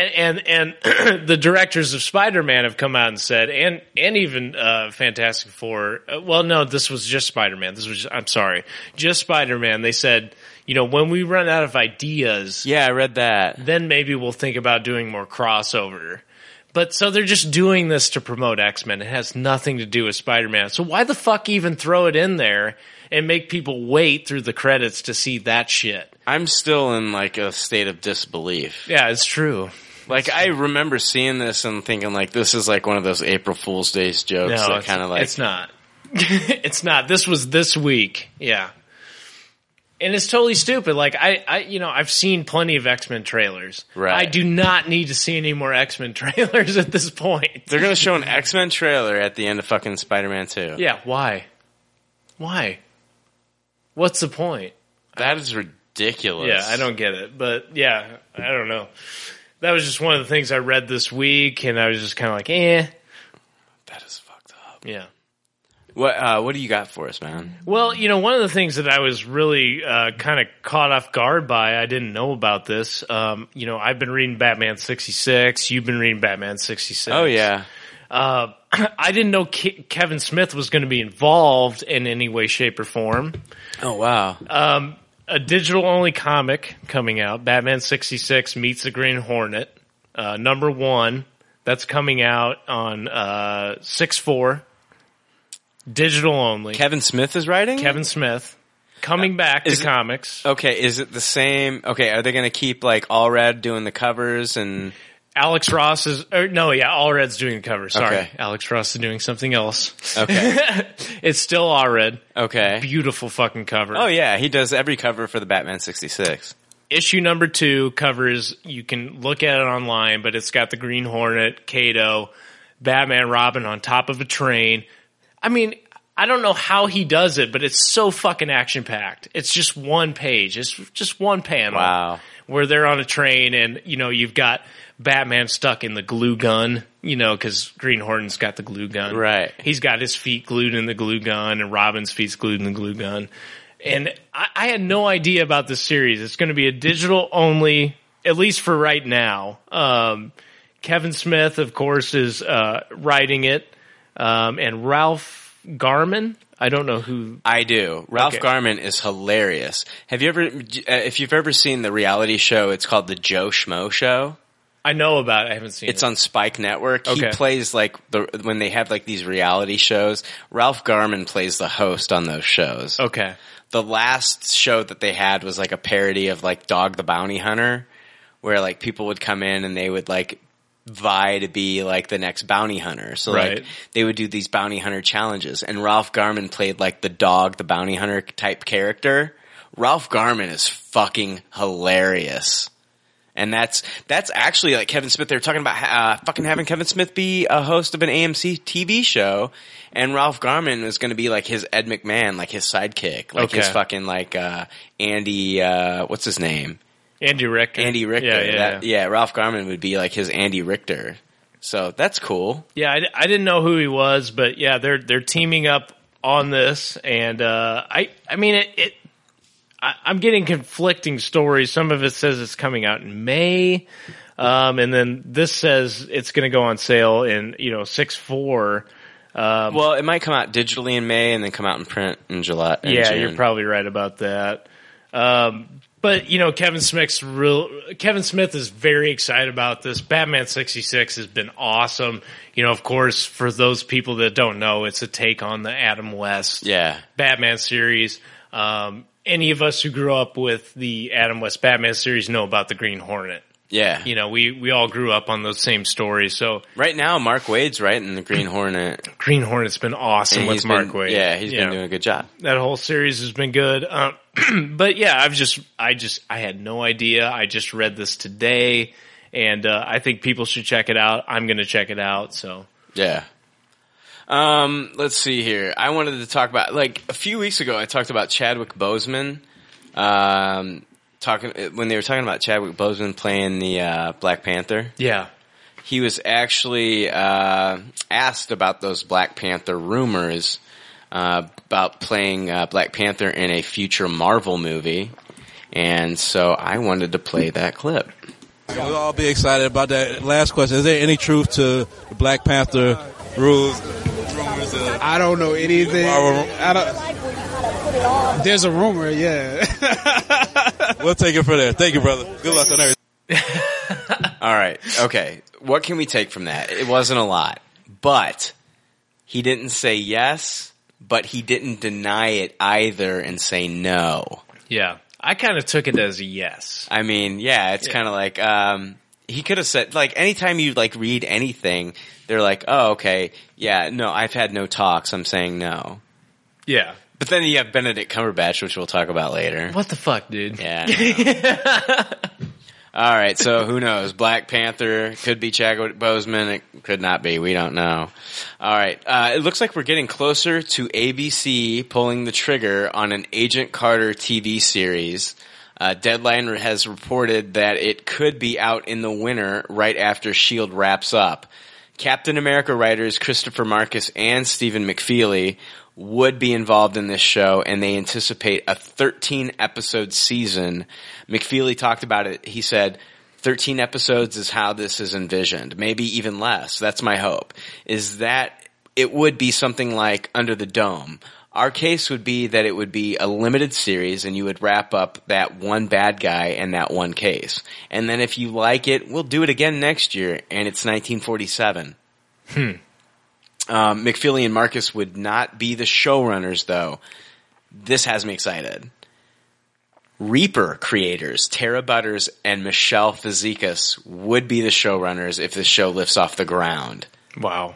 Now, hopefully it won't crash and burn like a helicarrier, but right, multiple. Yeah, I'm a huge fan of the show Reaper. It only lasted 2 seasons, but the show is fucking hilarious. Oh my god, Tyler Labine. Who else was in that show? What's his name? Why can't I think of his name? His last name's Harrison or something. God damn it, I can't remember his name. But I loved Reaper when it was on TV. Reaper was so good. You've talked about it more. I love Reaper. More than any show, probably. After it got canceled, like, they almost came out with a Reaper comic book. Kevin Smith actually directed the first episode of Reaper. Really? Okay. Yeah. Yeah, Reaper was about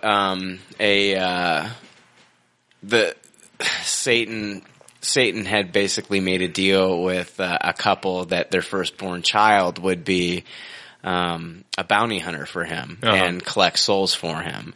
And so they agreed not to have children. And, well, what happened was, like, they ended up, I think she was like she thought she was on birth control, but Satan had done a deal with, like, her, like, physician or something like that. Yeah. And so, like, the pills that he gave her were like sugar pills or something like that. So they ended up having a baby. Right. And so, like, he became like a bounty hunter for Satan. And every week, and it was Ray Wise that was Satan. He was so fucking awesome that's at cool. playing Satan. Shit. And every week he would give them a different item to capture this escaped soul from hell. And it had humor, it had action, great character interaction. Oh my god, I loved this show. It's like Pushing Daisies with more action. It really was. It was a lot like that. It was so much fun. But Reaper was awesome. So if we can get the same kind of feel,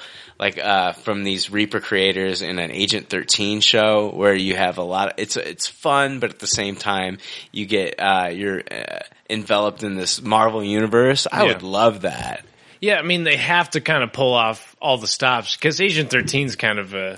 Yeah. Why do you care about it? It's Right. got to have a good story. Yeah. Because it is a cool character. Very cool. You know, she has a lot of history in the Marvel universe. So I'm excited for that.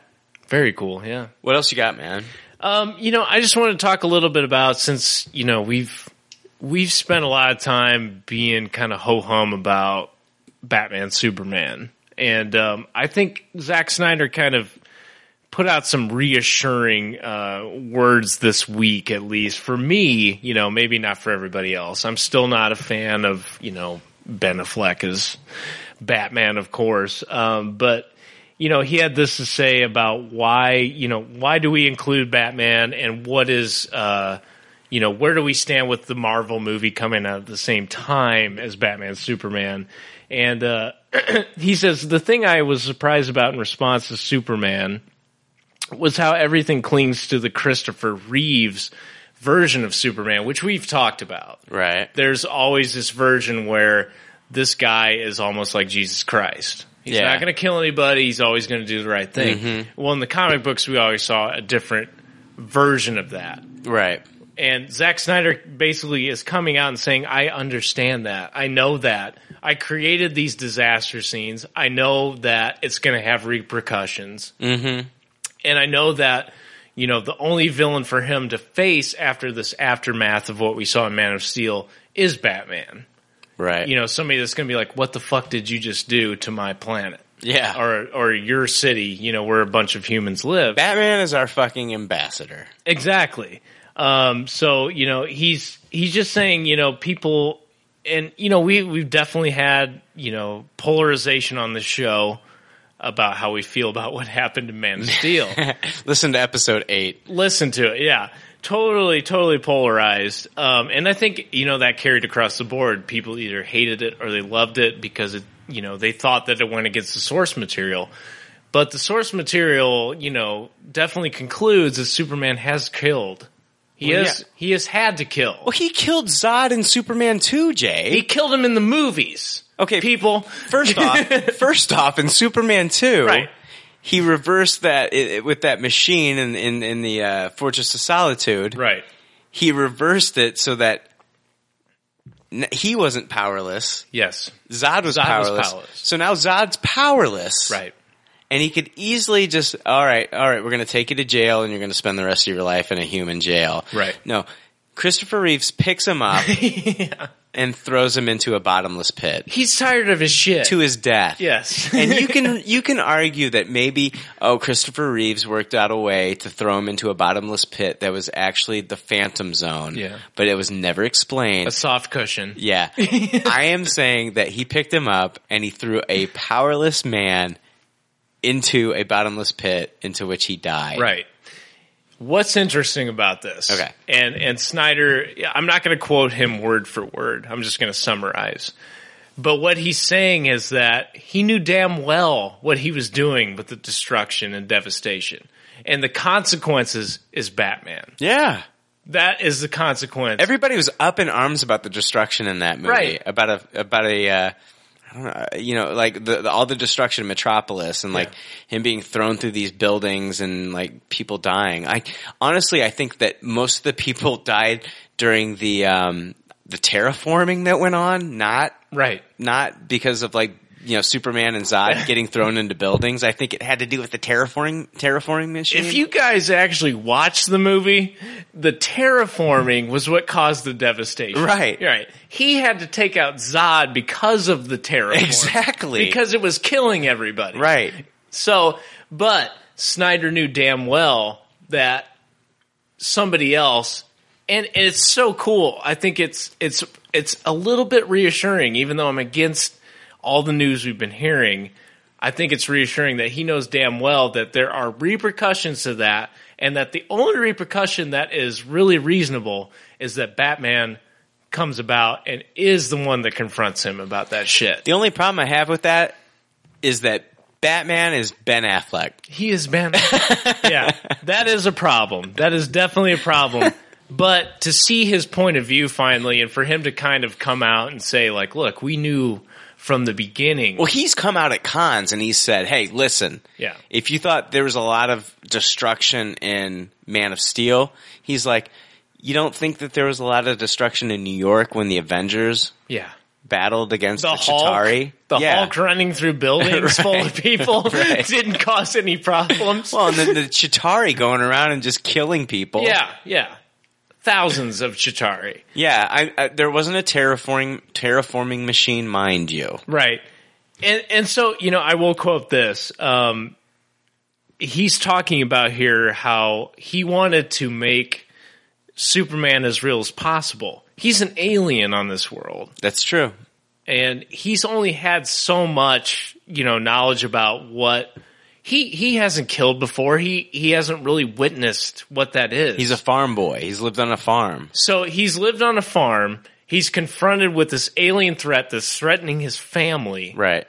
That's threatening the rest of the world. world. Showed him a vision of him sinking into human Apocalypse. Skulls. Yeah. Right. If he let Zod live. Right. That was the whole point of that scene that everybody fucking missed. Yeah. So the repercussions are the human elements coming in. Batman, who was always the human element in the Justice League, the reason he joined the Justice League was to be the human voice to say, you guys can't fucking do whatever you want. Right. And I'm going to stop you if I have to. That gives me chills. Yeah. That alone. And he knows that. He said he's not oblivious to the mythology of the comic books. He says people just need to wait and listen to the story. The reason the casting has happened is because of the story, and people don't know it. Well, he killed Zod in the comics. He killed Zod in the comics. So he's not the Christopher Reeve Superman. The Golden Age Superman. Yeah. Used to take criminals and throw them off the top of buildings. And they were totally fine. I'm sure, when they landed, they were totally fine. Yeah. He would throw them in a fruit cart. Right. Totally cool. No, when Superman threw a villain off the top of a building, right, they were fucking street pizza. Right. They were dead. And don't you think that's more intriguing than a guy that's the Boy Scout? The dude isn't the Boy Scout. He doesn't know. Right. He's come from a totally different place. He does not know. He has all this power. He's trying to learn. And that's what we saw in Man of Steel. Right. He's trying to learn how to deal with what he has. Yeah. And like people will say like, okay, he didn't fly Zod out into space and blah, blah, blah, blah, blah. He wasn't even thinking about it. Right. The dude was causing imminent threat to everybody. He had to take him out. Right. And oh, how did he break his neck? He had his fucking hands around his throat. Right. That's how he broke his neck, guys. I saw that on Facebook, by the way. But, just to follow up on that, the whole Marvel situation, we've talked about that before where they have the same dates. Snyder welcomes that. And I think Marvel's been the same way. Yeah. They welcome it. It's great. Let's put out a lot of fucking cool movies at the same time. Right. Everybody wins. Yeah. There's no reason to bitch about it or say DC's better than Marvel, blah, blah, blah. Yeah, sometimes I read one more than the other, but I still like them both. Yeah. And Snyder knows that. And I think he said a lot of smart things. Like I said, I'm not going to quote word for word because he said a lot of cool shit. Look it up on the internet, but there's some reassuring stuff coming out of Batman Superman. I want to talk a little bit about Batman and Superman too. Cool. Okay, and I want to talk this. I was tipped off about this next story by our listener, Josh Hill. So thank you, Josh. Man of Steel director Zack Snyder, he talked about with Forbes about how Batman became the focus of the Man of Steel sequel. He at first envisioned it going down totally different. He also mentions kryptonite in the interview. So that debunks all that talk that he won't use kryptonite in a film. Yeah. They talked about it before the movie was even done. Right. Yeah. Here's what Zack Snyder had to say. I gotta be honest, it definitely was a thing that after Man of Steel finished and we started talking about what it would be in the next movie, I started subtly mentioning that it would be cool if he faced Batman. In the first meeting, it was like, maybe Batman? Maybe at the end of the second movie, some kryptonite gets delivered to Bruce Wayne's house or something. Like in a cryptic way. That's the first time we see him. But then once you say it out loud, right? You're in a story meeting talking about like, who should Superman fight if he fought this giant alien threat Zod, who is basically his equal physically from his planet, fighting on our turf. Who to fight next? The problem is, once you say it out loud, then it's kind of hard to go back, right? Once you say, what about Batman? Then you realize, okay, that's a cool idea. What else? I mean, what do you say after that? But I'm not going to say at all that when I took the job to do Man of Steel that I did it in a subversive way to get Batman.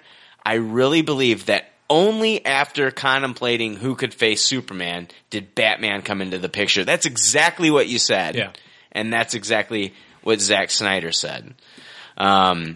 He also talked about the costumes. Yeah. Which pisses me off. Okay.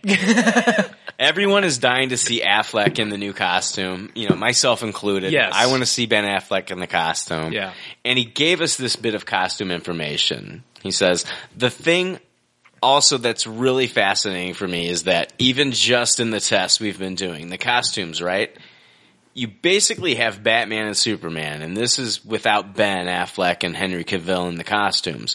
But just like the stand-ins, just testing to see what the costumes look like. And you have them standing there, and they're standing in the same shot. And then we have Wonder Woman, all three of them in the same shot. Even just for the test, you really have to go, wow, that's crazy. Not only is it the first time that I'm seeing them, it's the first time they've ever existed together on screen in a movie. Yeah. And that's kind of a huge deal. Even just Batman and Superman standing next to each other, it's kind of epic. You do some sort of weight of the pop culture iconography jumping out of its skin when you're standing there looking at the two of them and Wonder Woman. It's crazy, but it's fun. I mean, I have the first photo. I've got it in my archive because it was like, I was like, okay, I better keep this. It's going to be worth something. That reminds me of that scene in Avengers when you see that panning scene. When you see all of them together. Oh, yeah, yeah. That was iconic. Yeah. In the middle of the city. And if you think that gave you fucking chills, wait until they do get to a Justice League movie and you fucking see Superman, Batman, Wonder Woman, Green Lantern, fucking Aquaman. Yeah. hell, fucking throw Green Arrow in there doing his Hawkeye shit. Yeah. The DC Flash. Yeah. The DC, what pisses me off is that he's got it hanging up in his office. Yeah. He's got a picture of that in his office. He said that in that interview. And it pisses me off because as much as I love Marvel, Batman, Superman are my two main dudes. Yeah. Period. I don't care what the fuck is fucked up in the comic book realm, even though Scott Snyder's Batman runs. Fucking A, Scott Snyder's killing it. He's awesome, and you guys should be fucking reading that shit. Batman Year Zero. Check that shit out. Good stuff. But to see those two together, I mean, huge erection. Yeah. Huge. So much bigger than Marvel. Yeah, okay, oh, yeah. Even though I love Marvel. I know. I love Marvel. Yeah. Batman, Superman. But you're talking Batman, Superman. Yeah. I mean, okay, guys, okay. Superman came out, what year was that? 1977, 78? Yeah. I think it was 78. And then we had to wait until 1989 until Keaton's Batman. Yeah. Even back in like 1989, people were thinking. And like, you were waiting. We were waiting for You were waiting for the it. announcement that Warner Brothers was like, okay, you got Christopher Reeves and fucking Michael Keaton in the same movie. We were kids. We were kids but we were talking still about like, this shit, dude. we were waiting for Batman. Fucking A, we were waiting for this shit. And it never happened. No. Here we are. We're going to have to wait until 2016. Yeah. But it's going to happen. Oh yeah, it's going to happen finally. Yeah. For a lot of people. I still would have liked to see that Michael Keaton, Christopher Reeves movie, though. Oh, fuck yeah. Yeah, for sure. But, you know, I'm not as disheartened as I was about this movie, you know, especially hearing this stuff and how enthusiastic he is about it. And I love Zack Snyder. If Yeah. you've ever listened to him talk about any project he's on, especially when he's at Comic-Cons, when he goes to a Comic-Con, the fans there go nuts. Yeah. They love him. Yeah. Anything he says, they hang on every word. Yeah. I love Zack Snyder. I don't care what anybody says. I'm a huge Zack Snyder supporter. Absolutely. I love his vision. I love how he sees things in his head and he's able to put that on the screen. He's a comic book movie storyteller. Yeah. 300 proves it. Watchmen proves it.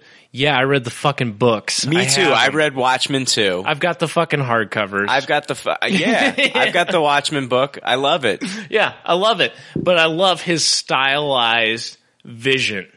You know, just taking people like the comedian and Rorschach from Rorschach. Rorschach.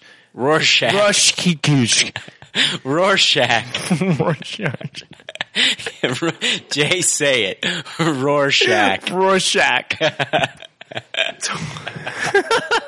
You're so bad with names. I know, but yeah, I had zero expectations of Watchmen being good. They said it could not be done. Right. They said you could not make a Watchmen movie in 2.5 hours. But when you saw Watchmen, and when I saw Watchmen, I was like, this dude should be doing Superman. I said it to myself. Well, yeah, me too. I did. This guy can totally do any superhero movie he fucking wants. I don't know if I said Superman, but when I said this guy should be doing a superhero movie. Absolutely. And then when they announced him on Superman, I was like, okay, that makes sense. I'm happy. I'm on board. Right. And he did Immortals. Yeah, I wasn't. Did he do Immortals? Yeah. Well, Henry Cavill was in that. I don't think he did Immortals. Are you sure? You might want to look that up. I think he did. We will look it up. Yeah. We don't have Jake here, unfortunately, to look that up. But I think it was. Okay. Another great movie. But anyway, Watchmen, fantastic. Totally loved it. And, you know, I love the book. And I think he has a good idea of where to take these characters and what it should look like nowadays. And people can cling on to those old ideas. But the Christopher Reeve Batman, or Superman, god damn it, Superman is not the comic book Superman. He was an idealized version of him for the time, and for the time it was great. Growing up as a kid watching Christopher Reeves as Superman made sense to me. The tagline was, "You will believe a man can fly." Right. And they did that. Absolutely. You know, they did that. It was totally a different way that they showed a man flying in this, and the technology that they used to show him flying around was awesome. Yeah. And it was a fun movie, and it was funny, and it had action, and it had a great cast. Yeah. but it's not the only iteration of Superman ever. No. There are other versions of Superman. Yeah. So it was defining, and nobody could pull it off like Christopher Reeves. And that's why people need to stop trying to believe that we can copy that with somebody nowadays. It's a different world. There's different people. So to try and tell that story now, they tried. It was called Superman Returns. Superman Returns, and they got Brandon Routh, who I like. I do like Brandon. I'm a huge Brandon Routh fan. Yeah. There were definitely elements that were great about that movie. Yeah, I mean, but he did a great job, and they told him that they wanted him to play Christopher Reeves playing Superman. Right. And I think he did a good job at doing that. It's just, I just don't think that that's the direction they should have taken the character. Well, even the Lex Luthor, and we talked about Jesse Eisenberg, taking on the role of Lex Luthor. That's not somebody that even exists today. Right. Somebody that would be like that, even as an evil mastermind, would not be a goofball like that guy was. And like I said, Gene Hackman, I love Gene Hackman. Gene Hackman was great. I don't have any qualms about that shit. Like I said, I grew up on that. I love it. I watch those movies all the time. Superman 1, Superman Dude, Returns. it's just like, okay, it's just like we were just happy to get Superman in a movie back then. Yeah. That's what it was about. Lex Luthor was secondary. Right. Completely. But now they're taking it to a whole new level, and people need to accept that fact that there was more to Superman than what we've seen. Yeah. There was way more to who he was. Right. And the perfect guy for him to go against is Batman. Oh yeah, I agree. There's nobody Dude, that's else. why people went fucking crazy when they showed that Superman Batman logo at Comic-Con. Yeah.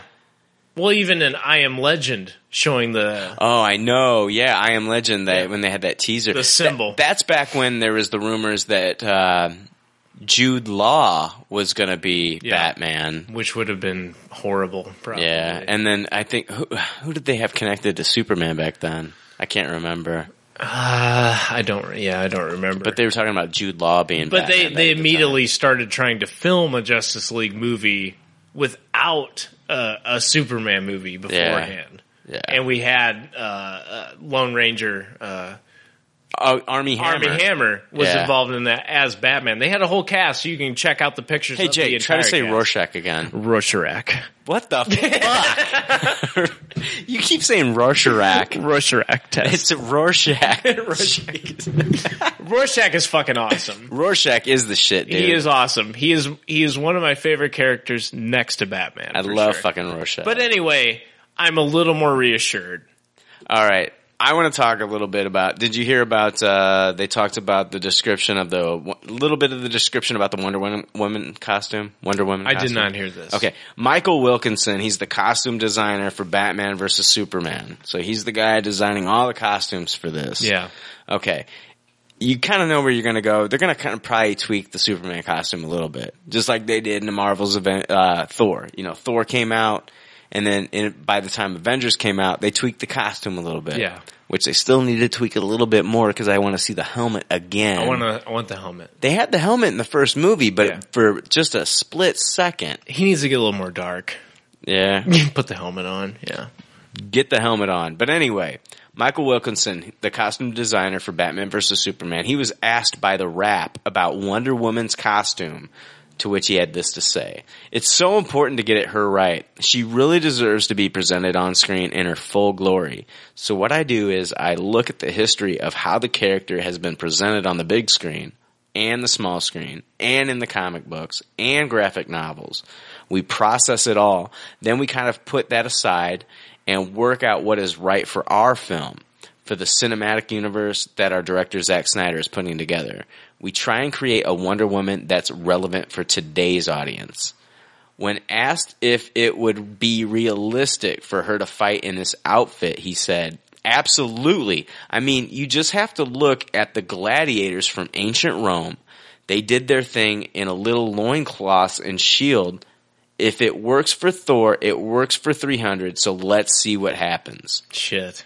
What are your thoughts on these comments, Jay? I'm kind of enthusiastic about that.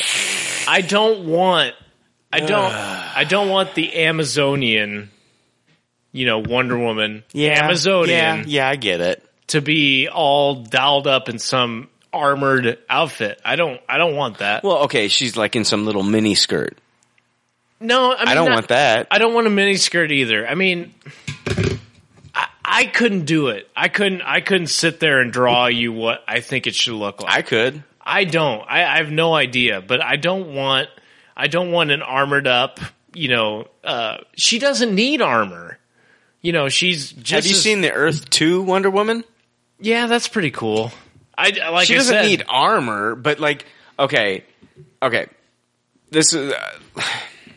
Let me tell you what has me worried is when he says they say they've taken a look at all the different looks of the characters throughout her history, right? And then they put that aside, yeah, to do what's best for their film, yeah. Are we going to get to see an armor-clad Wonder Woman? Well, and I mean, we don't even know what version of the character we're going to get. Is it going to be the old DC Wonder Woman whose beginning started as we don't even know her origin. Is she going to be is she going to start out like the old DC canon where she started out as a clay figure that was brought to life by the magic of the gods? Or is it going to be the new 52 version where she's the demigoddess, daughter of Queen Hippolyta and Zeus, king of the Greek gods? Right. Could she be more like the Earth 2 Wonder Woman who was worshipped Roman gods as opposed to the Greek in the original? Or is there still some truth that she'll be of Kryptonian origin? Because they denied it, but I wouldn't put it past them. Yeah. That they're still going to make her Kryptonian origin. Well, we saw that empty pod in Man of Steel. Is it Supergirl or is it Wonder Woman? I'm thinking it's Supergirl. Yeah. I'm thinking it's Kara Zor-El. How else to really bring about a good confrontation but Wonder Woman and Supergirl? Fucking A, that would be awesome. His cousin being like, don't talk to her. I like the look of the new 52 Earth 2 Wonder Woman. I think that's the look that they should be going for. She's fully equipped with a sword, metal gauntlet on her left arm, and silver-tipped boots that protect her all the way to her knees. I want to see a sword and shield, and I want to see the lasso. Yeah. She doesn't need to be scantily clad. No. You know what I mean? I'm not saying that, but I don't want to see... She doesn't need body armor. You know what I mean? She doesn't need a fantastic costume. She just needs something that represents who she is, like the symbol. I don't want to look like what's the pilot episode for the NBC Wonder Woman that never came out. Yeah, I don't want to starring the chick from Friday Night Lights. That was something you could buy at like a convenient or Walmart. It was bad. You could buy that outfit at Walmart. Yeah, she needs to be regal. Yeah, but at the same time, like I don't need her to be overly sexualized, in any sort of way. She can have pants on. Exactly. Like the one from the Earth 2. Yeah. She looks badass, dude. She's got the sword, she's got the armor-tipped boots up to her knees. Yeah. She's got the metal gauntlet. She's a badass. It's definitely more like Thor is portrayed. Yeah, for sure. And that's what I've always said is that if Marvel can do Thor, why can't they do Wonder Woman? No problem. Right. Why is it such a fucking hard thing to do? Because they want to show more skin. That's usually the issue. How much skin do we show on Wonder Woman? How much cleavage? That's true. That's a big deal. That's what it is, and that's always been the thing. Her character If that wasn't an issue, then look at the fucking covers. It would have already been Look done, at the fucking covers where they try to fucking exploit that bullshit. Oh yeah, absolutely. That's what I like about Gail Simone's run on Red Sonja. Yeah. She doesn't fucking exploit Red Sonja as this fucking sex symbol. Right. Red Sonja's a beautiful woman, and at the same time, she kicks ass. Yeah. But like the cover isn't like Red Sonja, like with a sword sticking her ass out. Right. And they do that so much, and it's so annoying. The 90s were notorious. Yeah. Huge tits, just like strings. They're wearing like strings. Yeah, fucking like thongs and shit, dude. Yeah. And I've seen like pictures of Psylocke like wearing like nothing. Right. And Psylocke. But I don't think for an instant that Zack Snyder's going to portray that version. I think he's going to really do a tasteful You know, well, but at the same time, Watchmen and what's her name, Scarlet, Silk Spectre. Silk Spectre. They did kind of like throw that sex scene in there where it's like, why the hell is this sex? It was in the book. It was in the book, but at the same time in the movie, it didn't make as much sense. It kind of felt like they were trying to just over sexualize, you know, that portion to get more people to like the movie. I think Snyder just wanted to like take it page for page. I mean, like I know he didn't adapt everything in the book, but Zack Snyder tried to make it as true to the book as possible. And I guess I didn't maybe give him that much credit. Yeah. But when I saw that was one of the things that bugged me, and that's one of the things, even though, like, the rest of the movie, she was totally kick-ass. Yeah. And so I have no doubt that he can do that, but, yeah, that kind of worried me a little bit. I still, and I know people are going to think I'm crazy, I still want to see a fucking Quentin Tarantino directed Wonder Woman. Yeah. I mean, Seriously. after Kill Bill. After Kill Bill. Yeah. I mean, you know, okay, like, there's so many movies where, like, these directors don't get the women right. They, like, just fucking sexualize them the whole fucking time. And it takes you out of the movie. You know, it's like, as guys watching this stuff, because guys are visually stimulated. Yeah. Okay. Yeah. Okay. Whatever. Like, you're watching, the Avengers. Like, Scarlett Johansson's a beautiful woman, but she still kicks ass. Yeah. But the thing is, like, with the Kill Bill movies, like, she just fucking, Uma Thurman and all these women in that movie just kicked ass. Totally brutal. If you could get Quentin Tarantino to agree to say, hey, let's tone it down to PG-13, let's direct a Wonder Woman film, dude, I'm fucking there. Yeah. I am fucking there. My ass is in the seat day one. Yeah, I mean, it's just presented in a way that's, you know, beautiful. Quentin Tarantino's Kill Bill was beautiful and brutal at the same time. At no point where you're like, well, yeah, maybe you were a little bit like, yeah, you know, she's attractive. It wasn't like that, though. I mean, you're watching and you're like, holy shit, holy fuck. I love the Family Guy episode where, like, they hired Peter Griffin as the eye wrangler for Uma Thurman. Yeah. Because her eyes kept moving off of her face, and he... That happens quite a bit. But yeah, I mean, it's got to be done right, and that, to me, like right now, that's my biggest worry is will Wonder Woman be done properly? Everybody's fucking like put their name into the hat to like write a Wonder Woman script, okay? Yeah. David S. Goyer's wanting to do it. Max Landis, who fucking wrote Chronicle, was interested in doing it. Yeah. And Warner Brothers is scared to death to find somebody to direct a Wonder Woman movie. Yeah. All I'm saying... Quentin Tarantino. That's your guy right there. But it really does boil down to the fucking costume, and it shouldn't. Yeah, no. It shouldn't. I mean, of course I want to see Ben Affleck as Batman, but I'm not like, oh, that's going to make or break it for me. Right. But with Wonder Woman, it's like, yeah, that's going to make or break it. Right. If they fuck that up, the costume. Yeah. I mean, and that sucks because it is so much pressure on that character because she's such a great character. It should be easy. Yeah. She's just as important.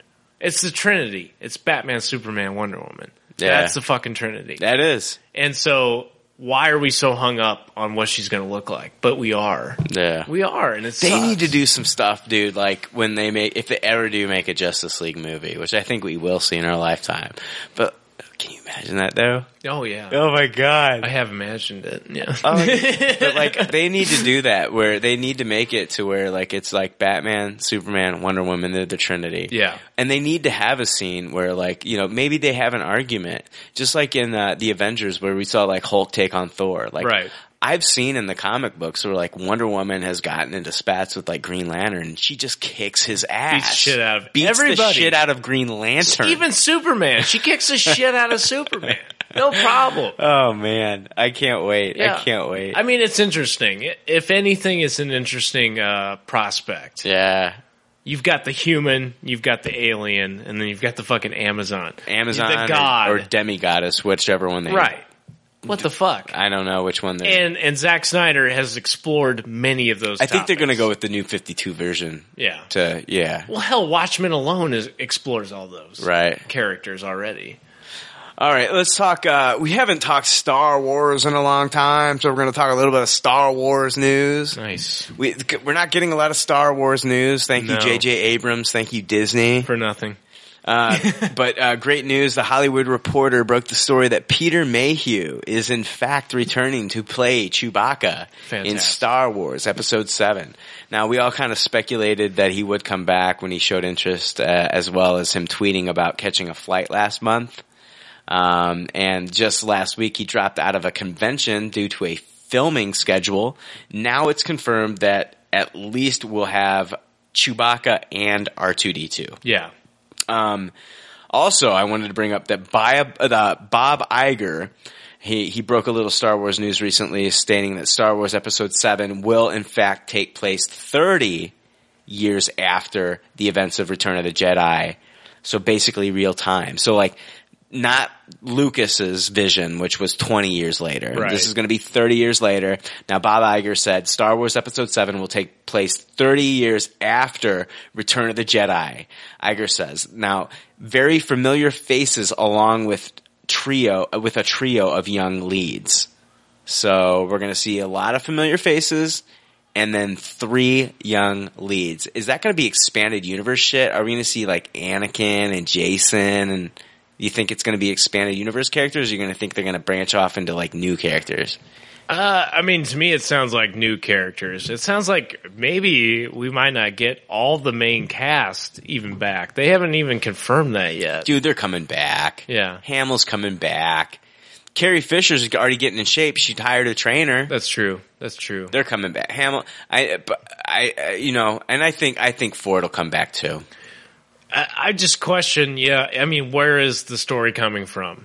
I mean, I'm a huge fan of the Timothy Zahn stories, which were actually taking place after, the original movies. They were supposed to be, Lucas put his fucking stamp on it. Yeah, these are the stories we're going to put out. Right.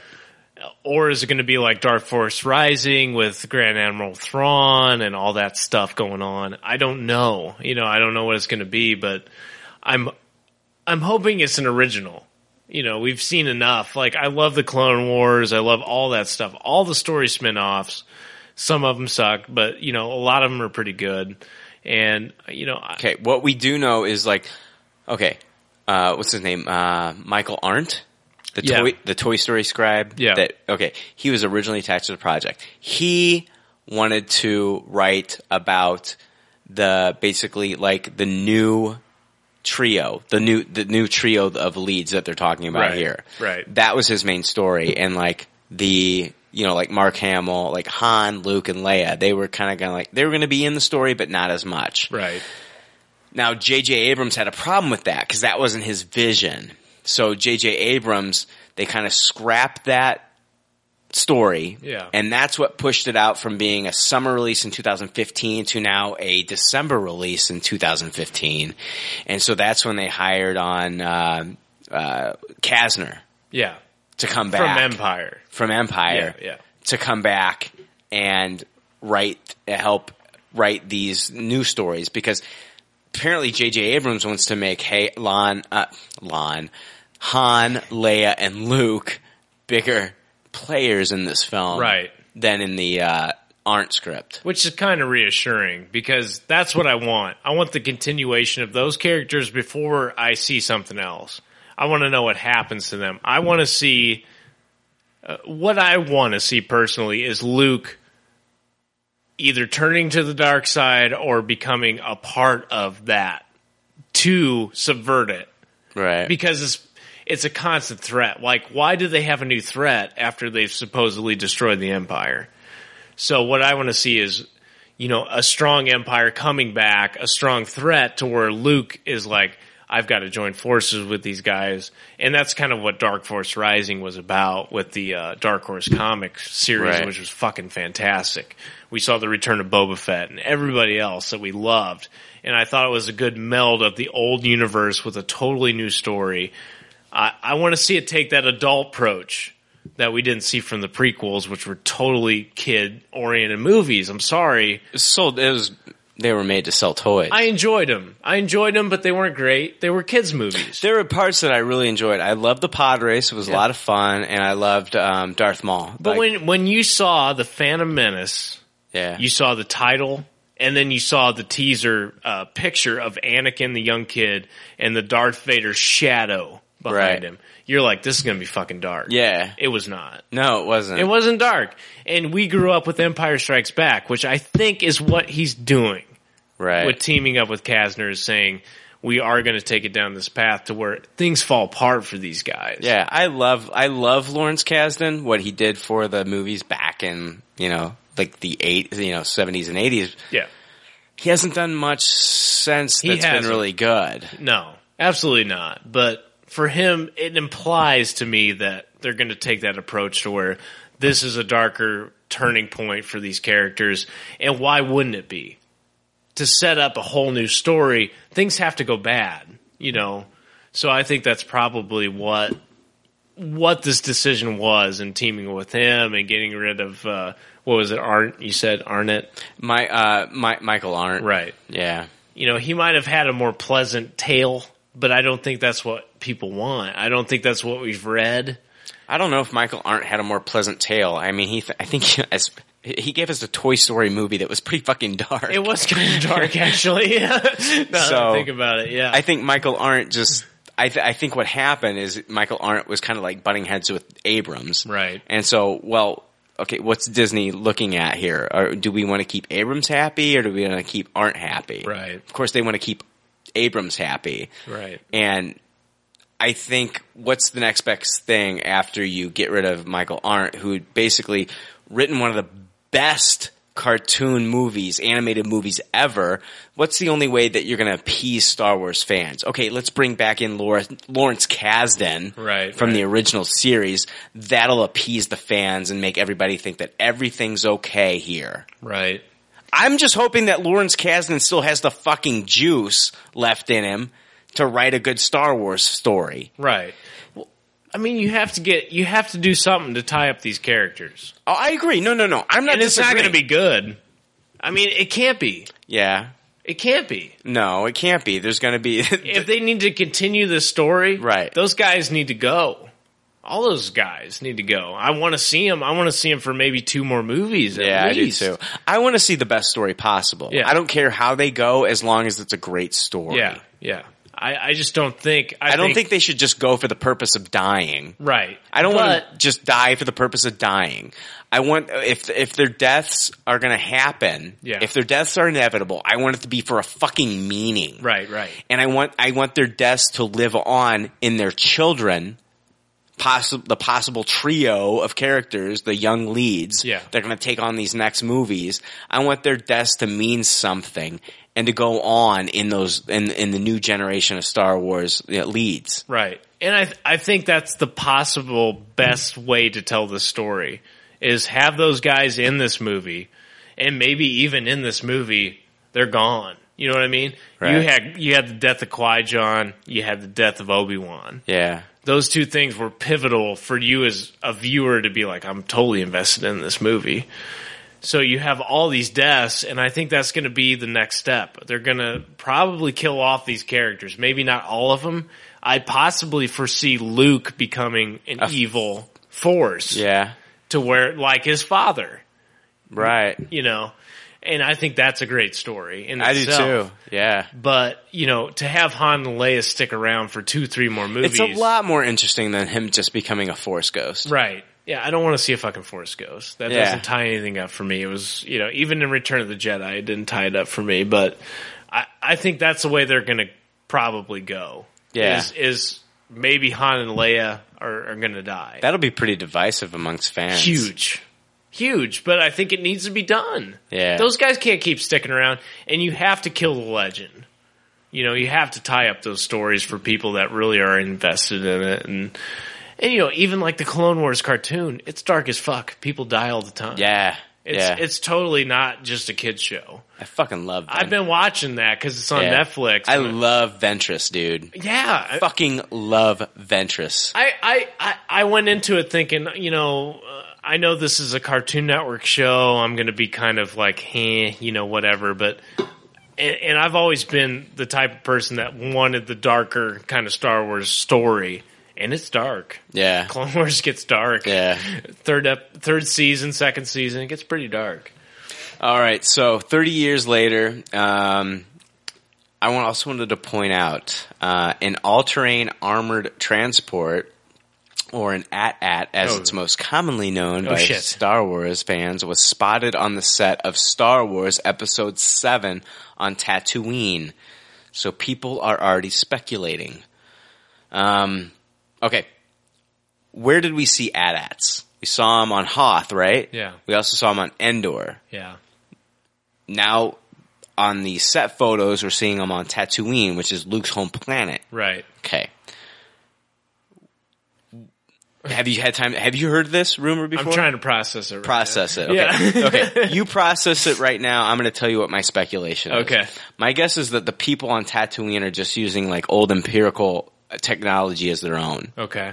There could be like this menacing shot of like one walking around, and it walks right up to like Han, Solo, and then Chewbacca is behind the controls or something like that. Right. Now, but okay, that's just speculation. More than likely, we'll just see a lot of these old ships that the Empire had, a lot of old Empire vehicles, and that were used throughout the previous films that aliens are just now using as their own. Right. Because I mean, like after the Empire was defeated, you know, all I think is like all this old technology, I think you're just going to see it on a lot of different planets, and people are just like, you know, just using it as like, you know, their own. Right. Yeah, So- that makes sense. He's probably going to do an updated take on, you know, what is a Star Destroyer? What is a Death Star? Right. What is an AT-AT? You know? Right. Yeah. So I think you'll just see like an AT-AT on Tatooine walking around, and it could just be like any old AT-AT now. Right. I mean, it doesn't mean that it's part of the Empire. I think we'll see different things. Did you ever read like the old scripts online that they had released about Star Wars, like Episode 7, where it was like the Empire was rising again, Yeah. and it was people that worshipped Vader, and they actually would wear like the Vader masks, Yeah. and they had like almost like Boba Fett like jetpacks on and would fly around, Oh, yeah. and stuff like that.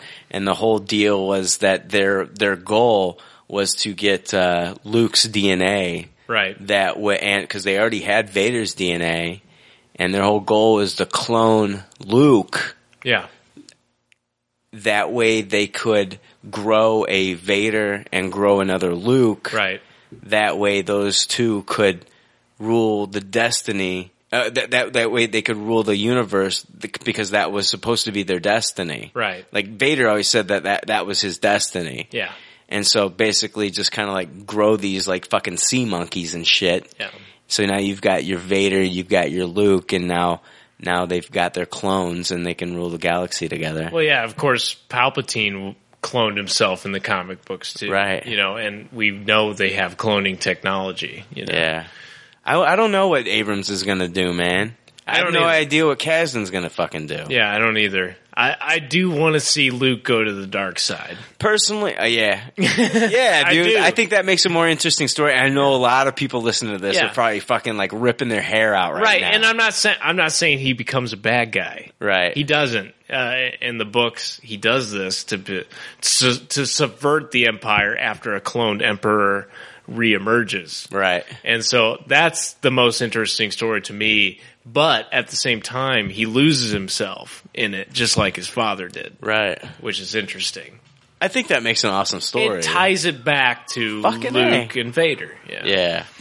Yeah. Benedict Cumberbatch is still denying those Star Wars Episode 7 casting rumors. I think he's going to be later. You think so? Yeah. He was asked at a Q&A session at Oz Comic-Con about the reports, to which the Iris replied his response on their Twitter page. Quote, "I would have liked a part in JJ's new Star Wars, but it won't happen, sadly." Now, Jay, is this true, or is this just more of the J.J. Abrams cover-up, much like the Khan in Star Trek Into Darkness? Or is this a boy who cried wolf moment where he really isn't cast in the movie, but because of the veil of mystery in the past, we're still thinking he could be involved? Yeah, that's a good question. That's the $1 million question, man. Because, okay, number one, would you like to fucking see Benedict Cumberbatch Absolutely. in a film? Yeah. Okay. Absolutely. Yeah. As a Sith, yeah, for sure. Yeah, he would be good Sith. He'd be a good Sith. But I kind of think that if he wanted to deny this, he would have already done it. Why now? Why finally come out? Because he spent a lot of time saying, nah, he didn't say shit. Right. And now he's finally like, yeah, I'm definitely not a part of it. Well, I mean, now, halfway through, like during the winter time, we talked about the rumors that he was going to be in it. And there was no denial. No denial or saying that he was a part of it. I knew, I kept thinking, he's going to be a part of it because I think I remember he, devoted a lot of time to, doing a lot of episodes of Sherlock. Yeah. And I thought, okay, he's knocking out a ton of Sherlock right now. That way he can free up time so he can be available for Star Wars. Right. I don't know. He's not going to stick with television forever, and I think this is the next step. Grand Admiral Thrawn, like I said, the blue-skinned alien in the Timothy Zahn stories, one of the main threats in that who could actually repel the Force. This alien threat. He wasn't a Jedi, he wasn't a Sith. Right. And because that kind of story seems kind of played out, but even from the illustrations in the book, the dude looks like him. The problem, the thing that I'm thinking though, man, is okay, Star Trek Into Darkness was voted the worst Star Trek movie ever fucking made. Yeah. And the thing that has in common with this rumor is that the director and the actor are both attached to that film. That's true. Yeah. So it's they might just be okay, we love working together, but maybe we shouldn't attach ourselves to this because we don't want this Star Wars movie to be the Star Trek Into Darkness of this Star Wars universe. Right. And I mean, you think about the villain of Darth Vader, the dude was in a mask. You didn't see the guy. Yeah. And that was kind of the appeal was that... Yeah, but okay, that's the appeal. Yeah. But he had such an iconic voice. Everybody knew it was oh my God, that's James Earl Jones. Right. Benedict has a very good voice. Well, we found that out with Schmaug. The desolation of Schmaug. Fuck that, his name's Smog, man. Fuck that Schmaug bullshit. Yeah. Dude, that pisses me off. It does. Schmaug. I've never read it as Schmaug when I read the book. No. Right. Yeah. Whatever. But given that, maybe that's his place. I don't know. There's J.J. Abrams is such a sly motherfucker, isn't he? He is. He is. And that's a big question, though. Who's the fucking villain? Yeah. What is the villain? I mean, we know the Empire, right? But who's in charge of the Empire? Who's in charge of the Empire? Right. Who would stand up against Luke Skywalker? Right. At this point. Oh, he's a legend throughout the universe. Who? He's a legend at this point, and I hope they point that out in this fucking movie. Right. I hope this fucking movie, his name is fucking legendary. Yeah. Throughout the fucking Star Wars universe. Well, yeah, because if we're led to believe he brought balance to the Force, he has to be. Holy shit, the whole fucking universe watched the Death Star fucking explode. He did. Endor they fucking went up in arms and went, holy shit, oh my God. All these fucking Ewoks went nuts and shit. That can't be for nothing. No, it can't be for nothing. Yeah. This is fucking Luke Skywalker. Right. He's a fucking legend. He saved the damn universe. Right. Does he go crazy? I mean, I don't know. Who is the villain if it's not? If it's not, who brought the Empire back? I don't. What about Adam Driver? They were talking about Adam Driver. They have not denied that to this day that he's involved. Who the fuck is in this movie? They're already filming, aren't they? Yeah. Can't we get a name? There's pre-production. Can we get a fucking name already? Yeah. I think they know exactly who's cast. They are so secretive. I can't believe that Disney's going along with J.J. Abrams on this. Right. Why can't we get anything? That is a bad sign because, are you relying totally on the wow factor, on the surprise element? Because Jay, it doesn't matter, Jay. It's fucking Star Wars. Right. We're going to watch it no matter what. They don't even have to release a trailer. Right. They could come out right now and say, you know what? Fuck you, fanboys. Yeah. We're not going to fucking show you a trailer. Right. The movie's going to come out in 2015 in December. You're not going to see anything. Yeah. We'd still go see it. For the trailer, all you're going to see is a Star Wars logo that says Star Wars 7. Yeah. And we're not even going to give you the title until you come out and see the movie.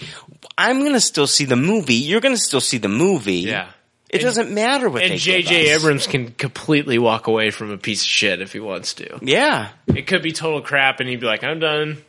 Sorry. Yeah. I don't know if they've signed him for more than one film. Well, he would totally be shit on by the community. Nobody would watch his movies anymore. Yeah. Probably for starters, but yeah, you're right. I mean, it's scary. It's a scary prospect. That's why none of us wanted it to be remade in the first But place. I want them to bring back the original cast. I want them to bring in a bunch of no names, and I don't want them to bring in just pretty faces. Yeah. No, I don't want a bunch of pretty actors and actresses. Yeah. I want people that I can be like, yeah, that's a normal, everyday looking person. Right. You know what I mean? That's what takes away from Star Trek for me, like the second one. It was too overblown with like, here's a pretty face, here's a well-known actor, blah, blah, blah. I don't want to see that. In Star Wars, what was mind-blowing was I didn't know any of those people. When I first saw the first Star Wars, I didn't know Harrison Ford. Star Trek, I didn't know who Zachary Quinto was except for Heroes. Well, right. But you've seen him before. And I think he played a great Spock. Right. But I don't want to see that was one of the big things. And Kirk, the guy that... Chris Pine. Great Kirk. I think he was great. Him and Spock were both great. But I don't want to see somebody that I've seen on the internet every 5 seconds. Right. Or that I can search for. I want to see somebody totally new, like Luke, like Han, like Leia when I first saw him. I was a little kid. I didn't know who these actors Hey, remember E.T.? Yeah. The movie? Yeah. Remember the teacher that they had in class that they never showed the face of? Yeah. That was originally supposed to be Harrison Ford. Was it really? Shit. And they said that they thought, Steven Spielberg thought that would be too distracting if they had a regular... I just wanted to throw that out there. I don't know why. It's pretty cool. With the E.T. in the Star Wars prequels, one of the few fun moments. Yeah, that was a cool Easter egg. Yeah, that I And liked. they threw the E.T. aliens in the Star Wars prequel. But I think they need to get wiped out. I think something really bad needs to happen to those main characters for them to continue with this story. Well, I just don't want them to do it. I want them to do it to where it makes sense for the story. Well, to where you're just like, I can't wait to see what the fuck they do in response to this. I want to fucking cry. But who the fuck is going to kill Luke Skywalker? I know. Nobody. I know. Nobody. I know. That's what I mean. That's the thing. You can kill Han and Leia. I don't want him to die like a bitch. No, no. And don't get me wrong, I love Han Solo just as much as I like Luke Skywalker, but Han Solo can What be killed. pisses me off is Harrison Ford fucking coming out and saying that, if I do this movie, I want to die in the first film. Right. Dude, read the script first. Yeah. I love you, fucking Harrison Ford. I love you. I love everything you've done. Why hate on it? Don't just be like, I want to come back and die. Yeah. Yeah. Just be like, you know what? Let me read the script. Yeah. Okay, I've read the script. This makes sense for my character. Yeah. But then again, he can say that, okay, I played the part of Han. I am Han Solo. I know what's best for Han. Yeah. That's the thing. Like Robert Downey Jr. says the same thing for Tony Stark. You didn't create the fucking character. You didn't create the character. Yeah. Read the script. Right. And then come to a conclusion as to whether this makes sense or not. Yeah. Just like Bill Murray saying like, I'll come back and I'll play Venkman, but I'll die after the first 5 minutes. It's the same shit. It's the same shit. Yeah. I'm going to dictate as an actor what you do with your movies. Right. And that's what's held up these things from even happening in the first place. Exactly. Is people like, no, I'm not going to do it. I'm too big for this. I'm sick of this shit. Dude, this is what made you. You were great at it. Maybe read the damn script and see if it's any good before you're just like, I need to die in this film. Right. Everybody's just ready to die. Yeah. Well, go ahead. Go ahead, motherfucker. Gosh, everybody's just ready to die. Yeah. It's your job, man, and you're good at it, and people want to see it. Like, why do you want to shit on it? I don't understand that shit from actors. Let's just get the best story out there, man. Yeah. That's all I want to see. Let the writers write the shit, and I'm sure you come up with great ideas. Yeah. These actors do make the roles, and like you can't take away from Harrison Ford is Han Solo. Yeah, he's fucking Han Solo. What was fucking Robert Downey Jr. is Tony Stark? He is Tony Stark. He defined him in the comics. Well, and he just comes up with like lines off the fly. Like that shawarma scene was all Robert Downey Jr. Right. They have great stuff, but they didn't create the character. Exactly. They have no say over how that works. Right. So don't be like deciding the character's fate. Kill Han Solo. That should be left to the writers, in my opinion. Yeah. Let's fucking take a break. Yeah. We'll be right back. We'll go to some other news. We'll be right back. The way your dad looked at it, Pop Culture Leftovers was your birthright. He'd be damned if any other podcasters were gonna get their greasy hands on his boy's birthright. So he hid it in the one place he knew he could hide something, his ass. 5 long years he wore this podcast up his ass. Then when he died of dysentery, he gave me the podcast. I hid this uncomfortable piece of audio up my ass for 2 years. Then, after 7 years, I was sent home to my family. And now, little man, I give the podcast to you. Hey, and we're back. Jay and I, we were outside, we were talking on a break, and we talked about, like, why are they going to go back to Tatooine? Yeah. Why in the Star Wars universe would they go back to Tatooine? That was the big question me and Jay talked about outside when we were talking on break. And like, I brought it up to you, Jay, that like in the original movie, Star Wars: A New Hope, it was, Luke was like the New Hope. Right. He was, basically, looking at, the horizon and thinking there's better things for me out there. And, I made more for this world. I'm supposed to be something bigger and not this, farmhand here helping, my Uncle Owen.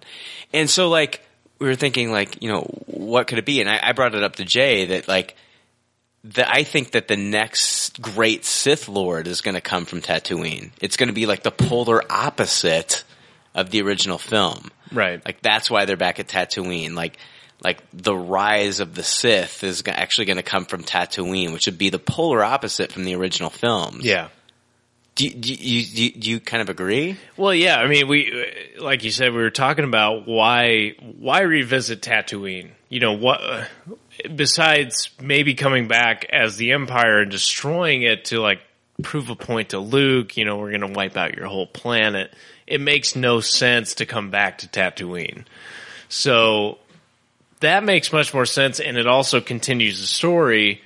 This isn't going to be one more movie. This is going to be a whole new trilogy. So you have to have a real reason to do that. And so it makes more sense to me too, after talking to you about it, that why go back there unless there is a rise of the Sith, some great threat that threatens the balance of the Force that Luke has created.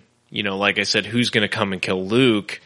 Well, there's got to be something major that happens, for the Empire to come back, first of all, and for also to challenge Luke Skywalker at this point.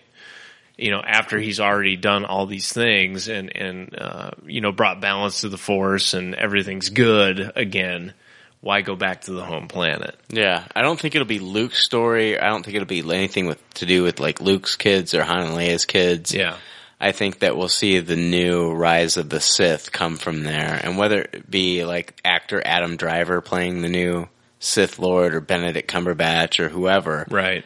I think we're looking at the Sith coming out of Tatooine in total contrast to the original film. Yeah, and you got to ask yourself why. Yeah. Why are the Sith coming back? Why?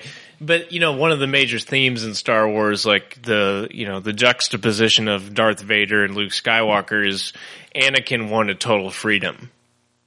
And that's something we all kind of have within us. Like, he's born into slavery. He's born into slavery and he wants total freedom. And to that point, he wants total control. Yeah. And that's the only way that he sees in getting, total freedom. And then you have Luke's, saying that total freedom comes in helping others. Right. My total freedom is making sure everybody else is free.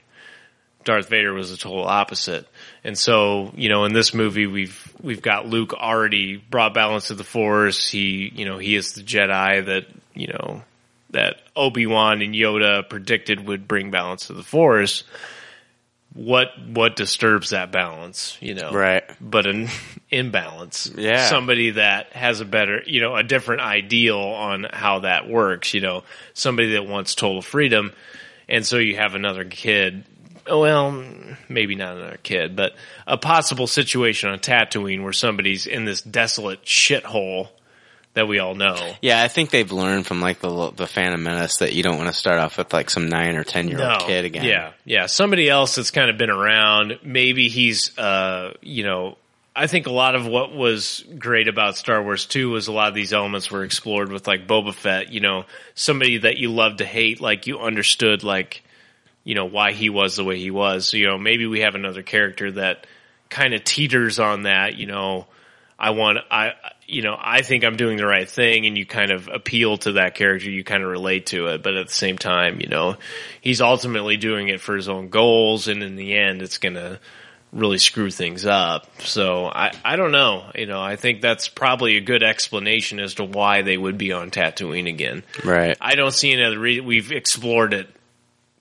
countless, we've explored it enough, in my opinion, in the Star Wars universe with Anakin, with Luke growing up on that planet.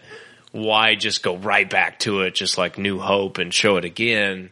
Yeah, because I don't think that Luke is going to go back to Tatooine and live on Tatooine. I don't think that Han, Leia are going to be living on Tatooine. Why the fuck would they ever go exactly. back? Yeah. Exactly. Yeah.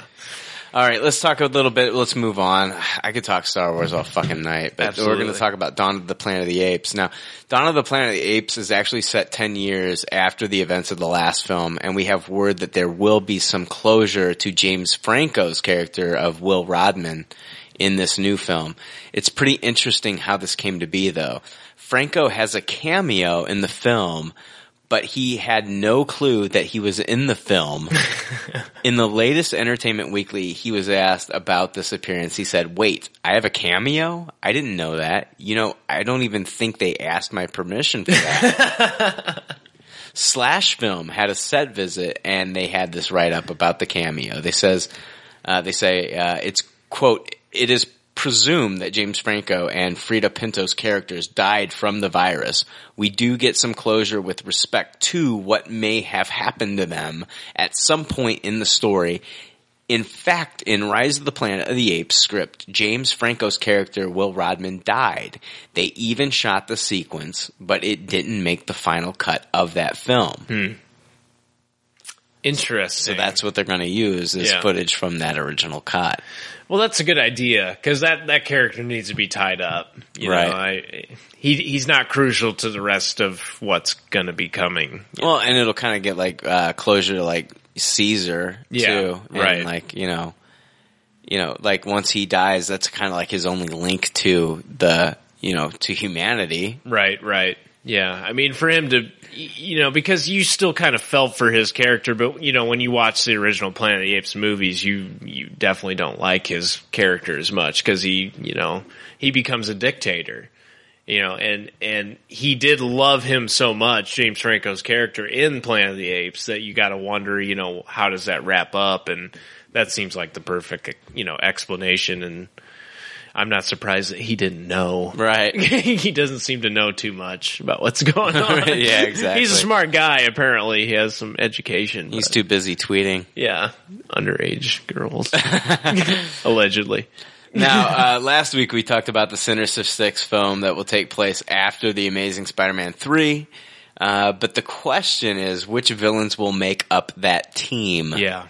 In an interview with IGN, producer Matthew Tolmach said, "Nothing is sacred. I mean, it's going to be the best six that you can imagine, but it's going to make sense in the world that we're building." Then, co-producer Avi Arad stated, "When you translate comic to film, the word classic means the first 50 issues. Because after that, we all made changes that had to do with the science fiction turning into science. I think just the need to move this world forward." He went on to say, "So of course we'll make adaptations about these guys and what their motivations because many of them have multiple motivations. It depends. Is it Ultimate Spider-Man? Is it Spider-Man? Is it some 3-piece issue that takes them to space? We have a bigger responsibility to represent the character of the villain as it is conceived, because that way it will survive the test of time. All the rest, that's a movie. What an opportunity to make. Can you imagine seeing Paul Giamatti in a leather suit? I think they would have killed us. They gave us a hard time with the Lizard. Yeah, so we totally back down. Totally back down from anything that would be actually comic related, yeah. That's what I'm taking from it. Oh, we might go to space. Oh my god. Will you? Right. Are you going to space? Matt Tolmach and Ari Arad, they also talked about what we kind of alluded to last week in our episode about Carnage being a villain in the Spider-Man movies, but offered that it might be in the Venom movie. Mm-hmm. Arad said, "What a great idea." To which Tolmach followed up with, "Exactly. The idea of Venom and Carnage, taking it into consideration. Watch out for this Venom movie. We are crazy excited."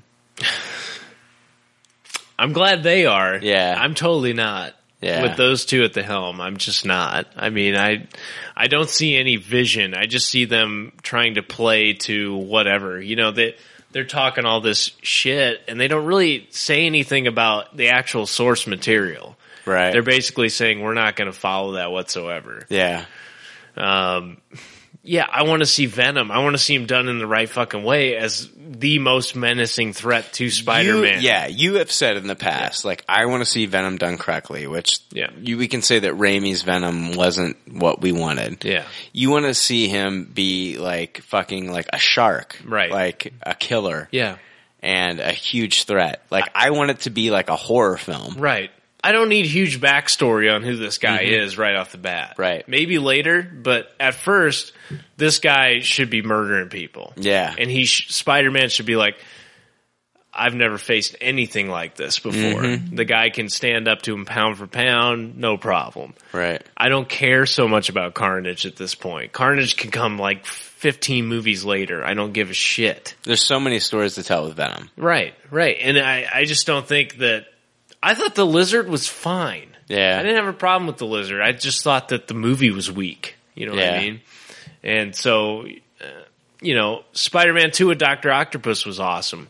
Why do we have to immediately jump to the Sinister Six and Venom having a solo movie? Right. Just out of nowhere. There's so many great Spider-Man stories that they haven't even talked about. Like, what about Kraven's Last Hunt? Right. I just don't get it. Like, Eddie Brock's a great character. Venom's a great character. I don't see it as a standalone film from Spider-Man. Yeah. I see it as a deadly threat to Spider-Man in one movie that continues, down the road. Right. It doesn't even have to come into the second one. Like, maybe he's gone. Who knows? But you have this evil... Which movie is Drew Goddard doing? Shit. I don't know. Is that Sinister Six? Or I think he's doing Sinister Six. I have hopes for that one. Yeah. I love Drew Goddard. Drew Goddard's great, and I think he can pull that off. I think that's fine. The whole Sinister Six element, I think, is the right thing. Right. But to, automatically be like, there's going to be a Venom solo movie because you like him so much. Right. And we're going to throw in Carnage because you like him so much. Well, what about, like, if they do, like, the Flash Thompson Venom? Well, that's a different story, but I don't see it playing out in the Spider-Man movie universe. Right. I see that playing out in the Avengers movie universe more than like a Spider-Man movie universe. I don't want to see Eddie Brock's Venom become a good guy. Oh, fuck no. No. He's a murderous killing machine. Right. And you can't kill him. No. It doesn't end. It just always comes back. No, I want to see, like, the Flash Thompson. Right. But see, I don't understand, like, in the movies, you have, Christopher Nolan didn't do this, but Tim Burton, I'm going to kill the Joker in the first Batman movie. Don't, you know, and they did it with Venom in the original Spider-Man trilogy. It's like, you know, don't kill him off. You don't have to have him in every single movie, but he's there. Right, exactly. You know what I mean? He doesn't go away. That's like a lot of movies, like they kill off like their best villains. Right.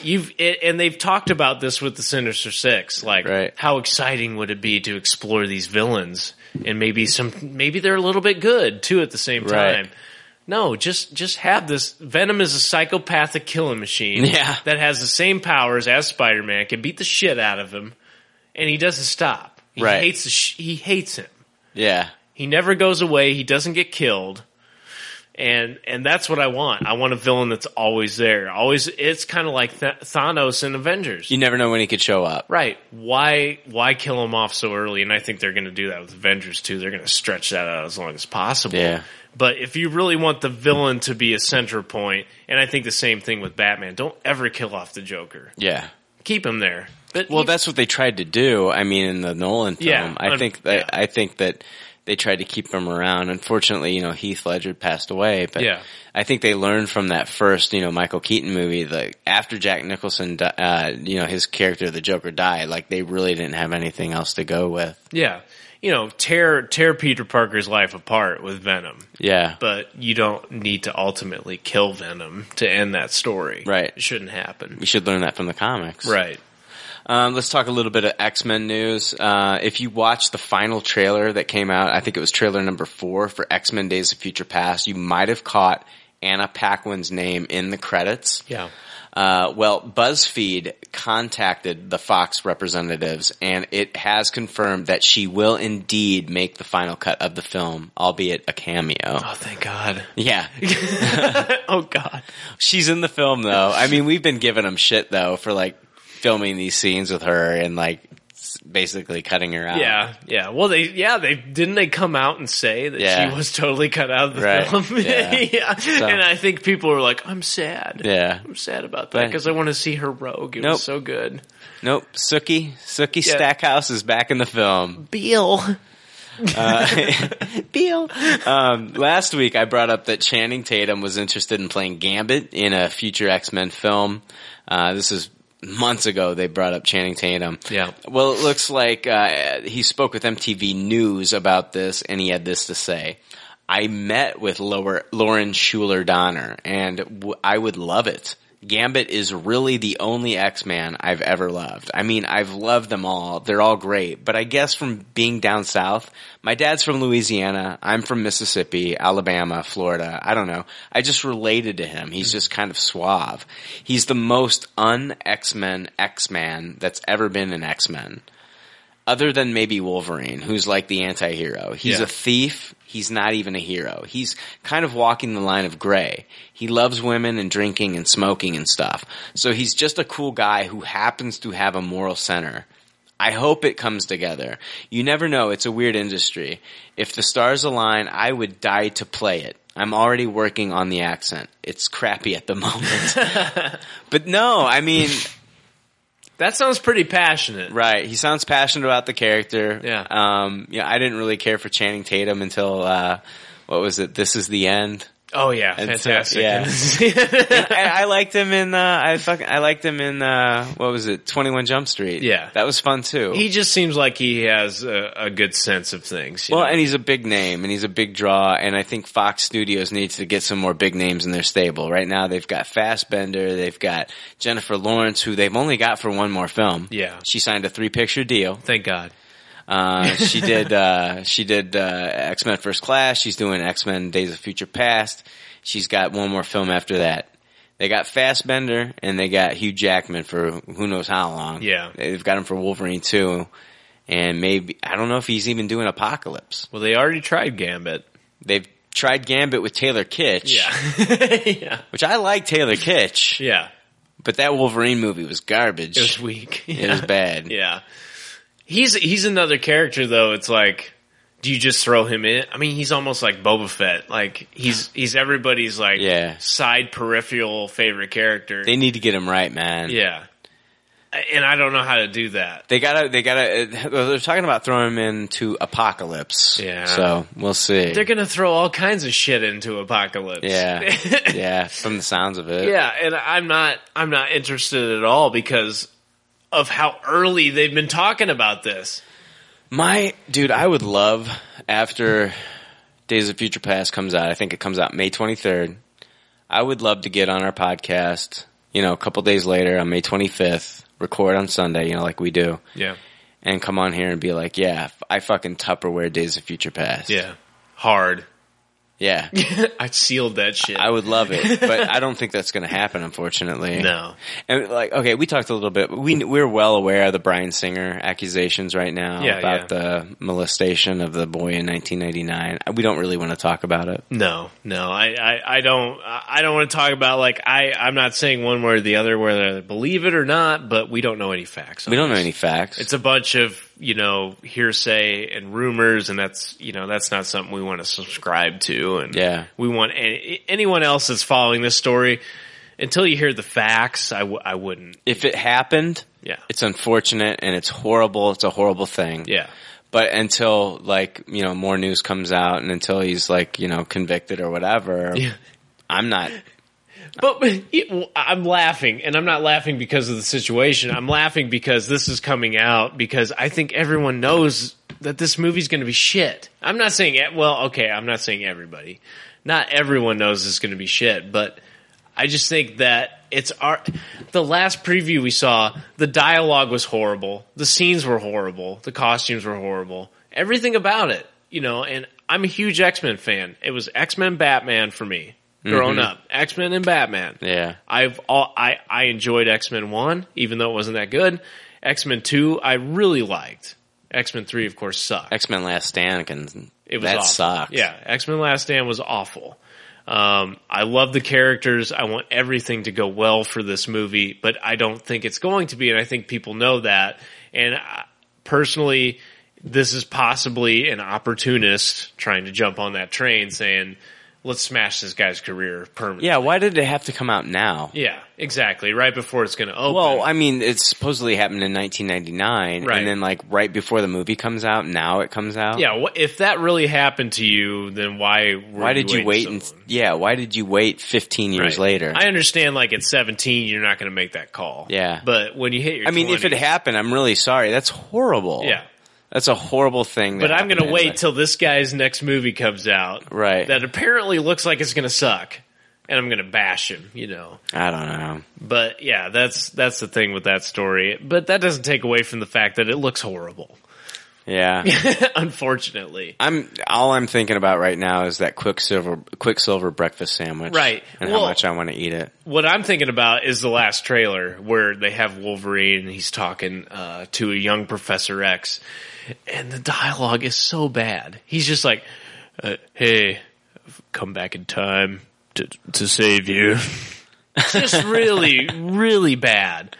I'm from the future. I'm here to save you. Really fucking bad. Yeah. Everything about that final trailer. That's their final trailer. Yeah.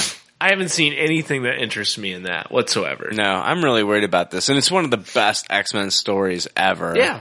And I'm worried that it's just going to totally be crapped on. Because, we've all, okay, X-Men Last Stand, when it first started, and they were in, they were in that, why can't I think of the name of the room? The training room. Cerebro? Well, they were in that training room that... Danger Room. The Danger Room. Yeah, yeah. And they went up against the Sentinel, and Colossus the head falls Wolverine up. and ripped the head off the Sentinel. I was just like, yeah, that was awesome. Yeah. And we've all wanted to see Sentinels. And the Sentinel head looked amazing. It looked like it should look. It looked like it should look. Yeah. And we've all wanted to see Days of Future Past, and I'm just hoping they don't screw it up. I'm really hoping they don't screw it up. I'm going to go into it with an open mind. See, the thing is, you got to realize, we bash some of these movies before they even come out. But if this movie is a Tupperware, I'm going to give it a Tupperware. Yeah. I'm going to give it a Tupperware. I'm going to come on here and I'm going to say, you know what, I was wrong. Fucking Days of Future Past was the fucking shit. I'm not just going to give it a toss it to give it a toss it just to be like, oh, yeah, I've been saying this movie looks like garbage. And I'm just going to give it a toss it to prove that to myself and to everybody else that I was right. Yeah. No, if it's awesome, I'm going to give it a Tupperware. It just, everything looks like a Bryan Singer movie. Yeah. Everything looks like it. Nothing's changed. And we love The Untouchables. The Untouchables is the only good thing I think he's done. Yeah. You know what I mean? That was a good movie. It was a great movie. But everything else, all these action movies, he's not suited for this shit. Yeah, I don't know how many times you need to watch Jack and the Giant Slayer before you know it's a piece of shit. Right, but like even in the trailer, you look at like an outside scene with like they show Storm on a balcony, and like this Sentinel comes up and almost kills her. He may kill her, but it's an outside scene and it looks like it was done in a fucking studio somewhere. Yeah. You can tell damn well that's a Bryan Singer film. Yeah. He doesn't know how to do that stuff. Right. And, maybe some of the visual effects are going to be cool, but all these trailers are like, here's Sunfire or Sunspot. I think it's Sunfire or Starfire. Yeah, I know. Sunspot. Is it Sunspot in this one? Yeah. Well, they're showing all kinds of scenes, fire and ice, and all kinds of Iceman scenes where he's skating on the ice. That doesn't show me shit. Yeah. I haven't seen anything good from any of the dialogue that's compelling. Mm-hmm. The music's the only thing that's intense. Right. That's it. Mm-hmm. The Sentinels, I'm not like, ooh, God, the Sentinels finally. No, I'm like, oh, fuck, that looks like shit. Yeah. The Sentinels in X-Men Last Stand look better. Yeah, exactly. And it was just that one little scene. Yeah. I don't know. And, the reason I liked X-Men 2 was because it was more of a close quarter thing. It was more based on the characters. It wasn't so much based on superpowers, but this one's all about, here's a new mutant, here's a new mutant, here's a new mutant, here's the Beast again, he's blue. Yeah, like how much justice are they gonna do to these characters that they're just like haphazardly introducing? Like None. Bishop, and the guy that plays Bishop is a fantastic actor. Absolutely, and Bishop's a cool fucking character next to Cable. I don't want them touching X-Force. I don't want any of these guys touching X-Force. Cable, Bishop, any of those future characters. Don't fucking fuck with them. But all they care about. Here's a new shot of Mystique. Here's a new shot of Beast. We may throw in Nightcrawler. I don't know. We might save him for Apocalypse. That'll be Apocalypse. Yeah. So you guys have something to go and force you to go see the next one. Toad is coming back in this film. It's not Ray Park. They got a new actor playing They Toad. have talked about a possible Brotherhood of Evil kind of incarnation in this, which I don't care. Right. I don't care. I don't want him doing it. We want to see this movie do well. Yeah. But, from the trailers, we're not excited at all. No, the cartoons are better. Yeah. All right, we're going to wrap up the show. But finally, Jonathan Nolan, he's the brother to Christopher Nolan. He was on Larry King Now, and he was asked a question about if he was surprised with Warner Brothers' selection of Ben Affleck as Batman. To which I want to play the response and also a little bit of audio after his response because I just thought it was pretty cool. So let me go ahead and I'm going to play that. Here we go. Hello, play. Damn it, I'm going to have to edit this. Jay, talk about something. Oh, God. What the frick? I was, you know what? This might have to wait. Or this may never even happen. Yeah, we might not hear this. So anyway, Bryan Singer, he forcefully... This is not going to happen. Let me just... forcefully... I totally do not have this audio clip. Sodomized Wolverine. Stop it. Stop it. Knock it off. That did not happen. That didn't happen. That's false.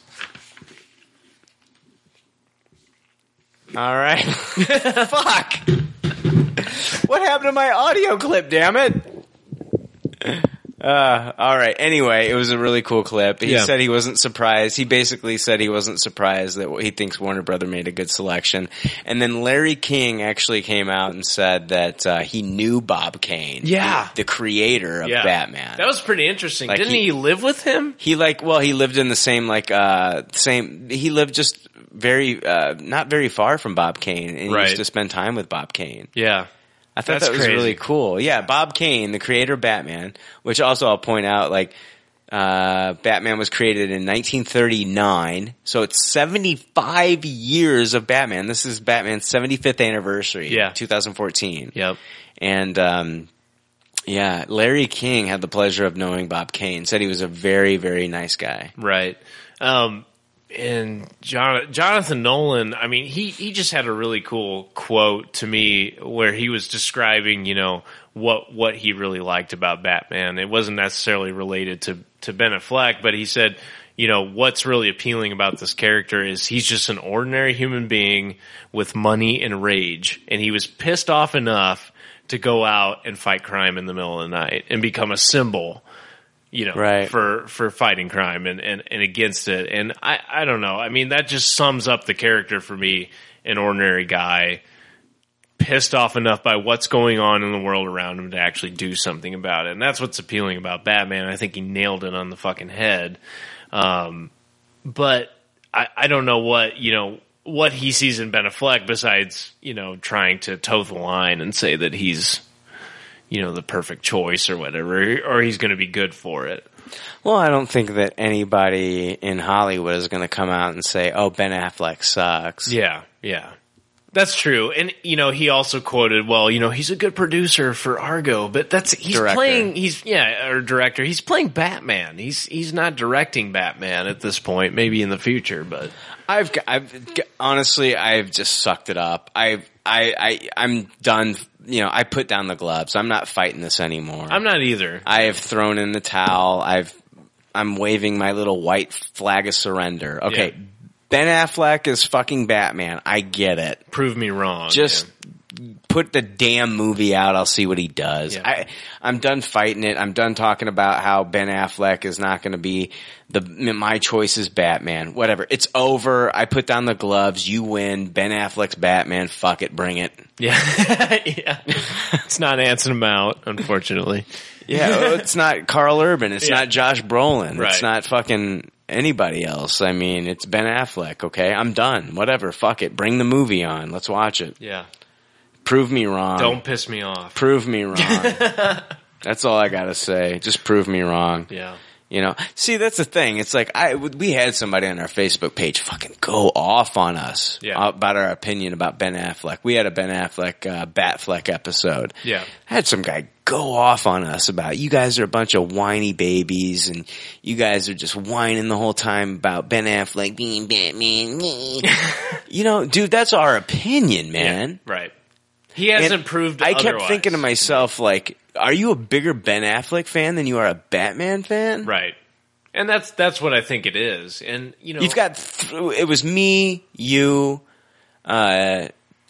Jake and Chad Michaels when he was doing the show with us, and we were talking about it, and we were just concerned about how Batman was going to be portrayed in the film because we love the character of Batman. And this guy's like going off on us on Facebook about, you know, like, you guys are whiny babies because you don't want Ben Affleck to be Batman. It sounds like this guy is like he's in love with Ben Affleck. Right, right. Like I like Ben Affleck. I mean, I've liked a lot of his movies. Sure, he's a decent guy. Yeah. Yeah.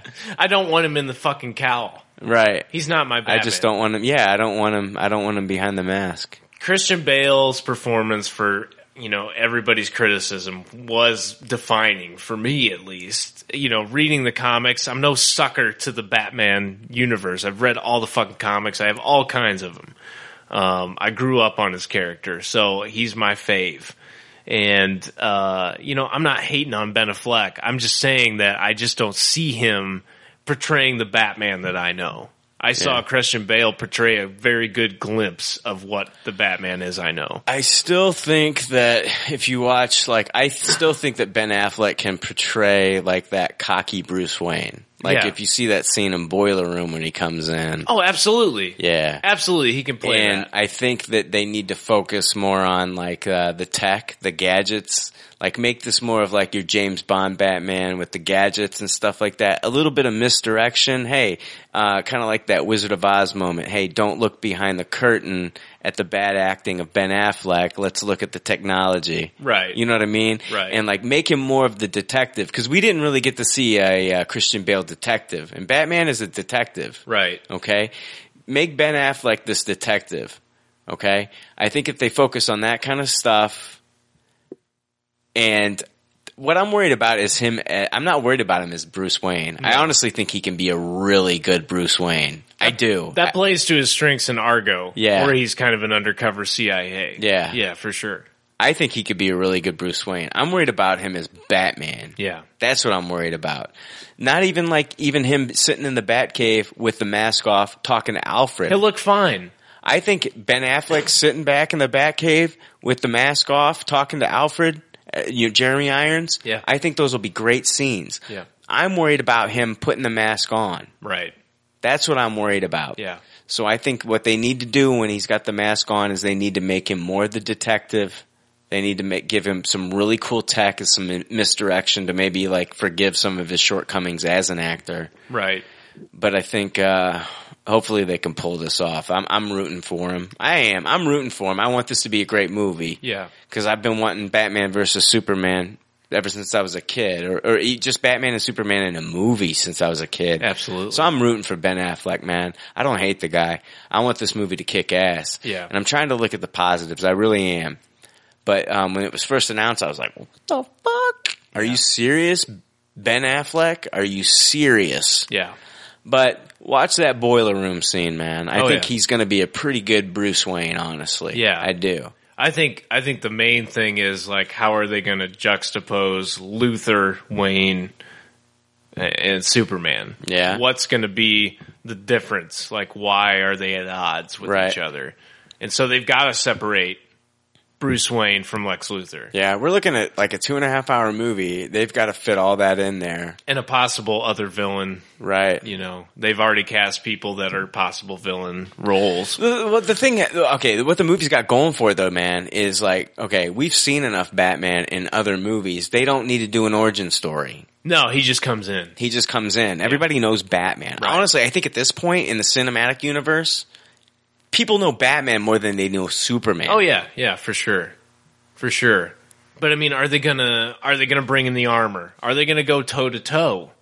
Or, is it gonna be a situation where they go against Luthor, or is Luthor gonna team up with somebody? What the fuck is going on? Right. That's what concerns me. Yeah. Not so much that he is Batman at this point. I think the focus from what the footage that they didn't show any footage, but from what they showed at Comic-Con, I think the focus is going to be Batman versus Superman. Right. Okay. I think Eisenberg is going to be kind of more in the background, I hope so. I do too. And I hope that Eisenberg will be more of a setup for Man of Steel 3.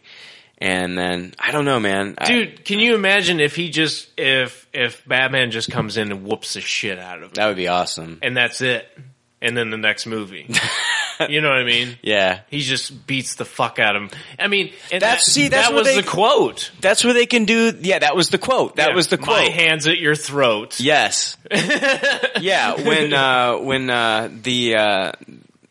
the actor that came out and read from Frank Miller. Yeah, from the Frank Miller and The Dark Knight Returns. Yep. When he came out, he was the actor in the Man of Steel movie. I can't think of his name at the moment. Yeah, I don't remember which one. But when he came out and read that's what he read. Yeah. I think that was very telling, and I don't know. That would be amazing. Because see, that's the thing. I want this to be kind of I want these two to be sizing each other up throughout the film. Right. I want them to interact as Bruce Wayne, and I want them to interact as Bruce Wayne and Clark Kent. Right. Build the relationship. With one of them knowing who the other one is, the other one not. Right. Then I want them to be interacting as, Batman and Superman, and one of them knowing who they are, and one of them not. Yeah. Then I want them both to know who they are, and then interact again. Yeah. I'm still going to beat the shit out of you. Right. Yeah. Right. I want Bruce Wayne I want Ben Affleck to hit on Amy Adams. Right. Right. And I want it to piss Clark off. I want it to piss Henry Cavill off. Yeah. I want to see that kind of stuff. Oh, yeah. And take her out on a date maybe. Yeah. Shit like that. Yeah. And I that's what I want to see. Holly Hunter got cast in this film. Yeah, for what? I don't even know. Wait. She was somebody that was borrowed, I think. And she was a character that knew that Bruce Wayne That Bruce Wayne was Batman. Was it Leslie Tompkins? Is that the name of the character? But they say they may twist it to where it's a similar character, but not the same. Okay. Yeah. So Yeah. somebody that he has a confidant in.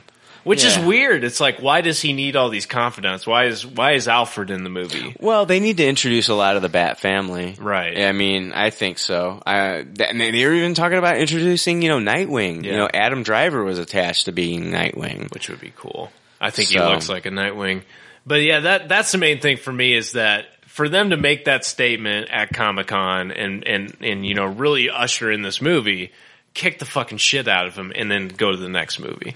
Here it is, yeah, the Batman vs. Superman news. Rumor is that Holly Hunter will be playing Leslie Tompkins or a Leslie Tompkins replacement character in the Batman Superman movie. In the comics, Tompkins was kind of sort of surrogate mother figure to Bruce Wayne, or at least a surrogate kindly aunt. She's been portrayed as the doctor who helps to patch him up when he can't go to the hospital, as another confidant besides Alfred, and even the woman who comforts him on the night of his parents' slaughter. So that's Holly Hunter's character in this movie. It could be an instance where he gets the shit kicked out of him, and then he does don the armor, finds out what the kryptonite is, with his detective skills, and then beats the shit out of him, right, in front of Wonder Woman, right. Oh wow, maybe, I don't know. I'm just speculating, but that's what I want to see. If this is Batman versus Superman, Batman comes out ahead. All I know, dude, is we're gonna see fucking Batman and Superman in the same movie. Right. And that first trailer, dude, better be fucking epic. Oh, I want to see like Superman standing out in the open and Batman walk out of the fucking shadows. Boom. End trailer. Right. End trailer. Yeah. That's it. Right. That's all you need. Yeah. That sounds pretty That's great. all you need. Yeah. The for showdown. a teaser trailer. They don't even need to release any more trailers after that. Right. Do they even know what they got here? I know. Does he even know? Apparently Marvel does, because they're like, hey, we're going to come out with Captain America 3 on the same fucking day. Right. So, 2016. Jesus. I'm looking at all my statues and just thinking about the possibilities. I know. Yeah, dude, I love that Court of Owls. I've got that too. That Court of Owls, the trade with the Court of Owls mask. Court of Owls needs to happen. Yeah, Court of Owls needs to happen. Batman's next movie needs to be the Court of Owls. Yeah. Talon, Court of Owls. No Joker until later. Yeah. Bring him on later. Yeah. All right, hey, I think we're about ready to wrap this up. Don't you? I agree. All right, yeah. It's right now it's almost 1 a.m. So, all right, we're going to wrap it up. I really had a good time this week. Jake, we've missed you. Yes. And there's definitely something missing on the podcast without Jake. We usually joke around a lot and things like that. I think we joked around a little bit, but I mean, we've had Jake on our mind all night. So, yeah. He's a real dude. He's a real good dude. And we poke jabs at him just like all our good friends. Yeah, but he adds something to the podcast, and we've missed that tonight. Yeah, it was good to see him tonight. Yeah. And I hope everybody follows this story and gets knowledge on it. It's all over the place. Like we said, it's national news, and it's an unfortunate, stupid fucking event. If you believe in the First Amendment, then, freedom of speech, then you need to stand up. If you don't, there's something wrong with you. Yeah. You need to question that. Right. And, wow, this is crazy that that's happening to begin with. All right. And just like all good leftovers say on their doggy bag, thank you for your patronage and thanks for listening. We'll see you next week. See ya.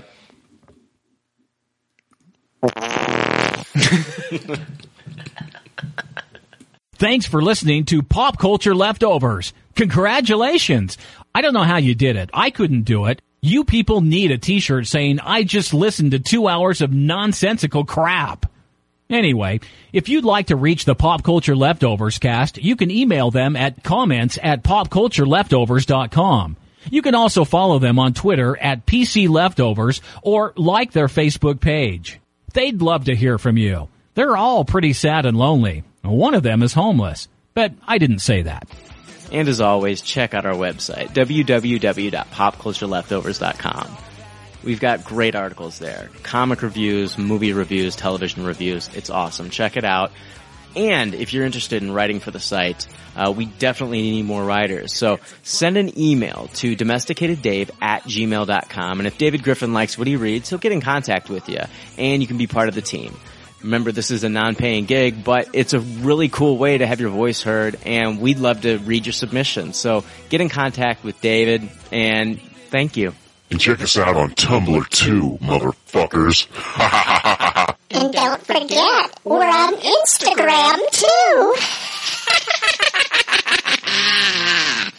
Yeah, that just happened. There's already like 7 million podcasts talking about pop culture and all that.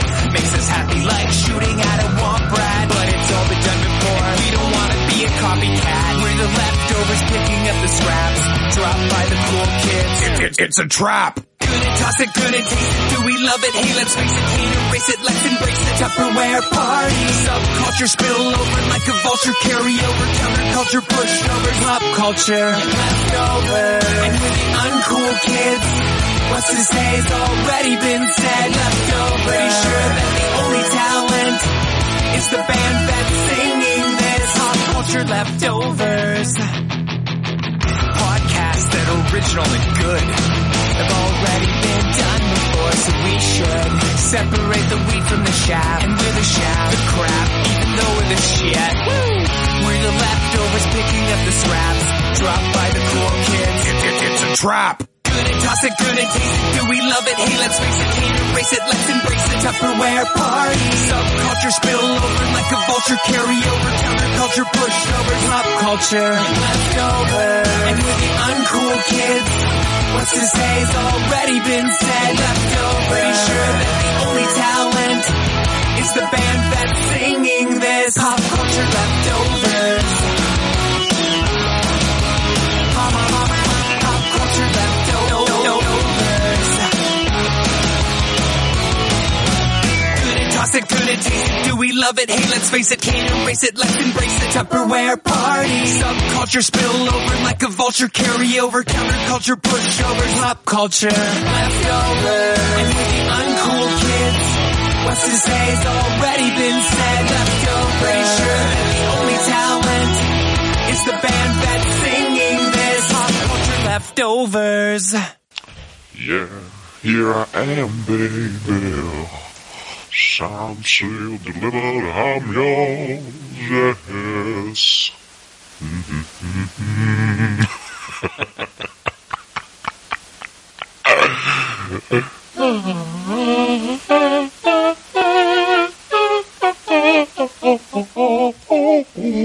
La la la la la. La la la la. La la la la.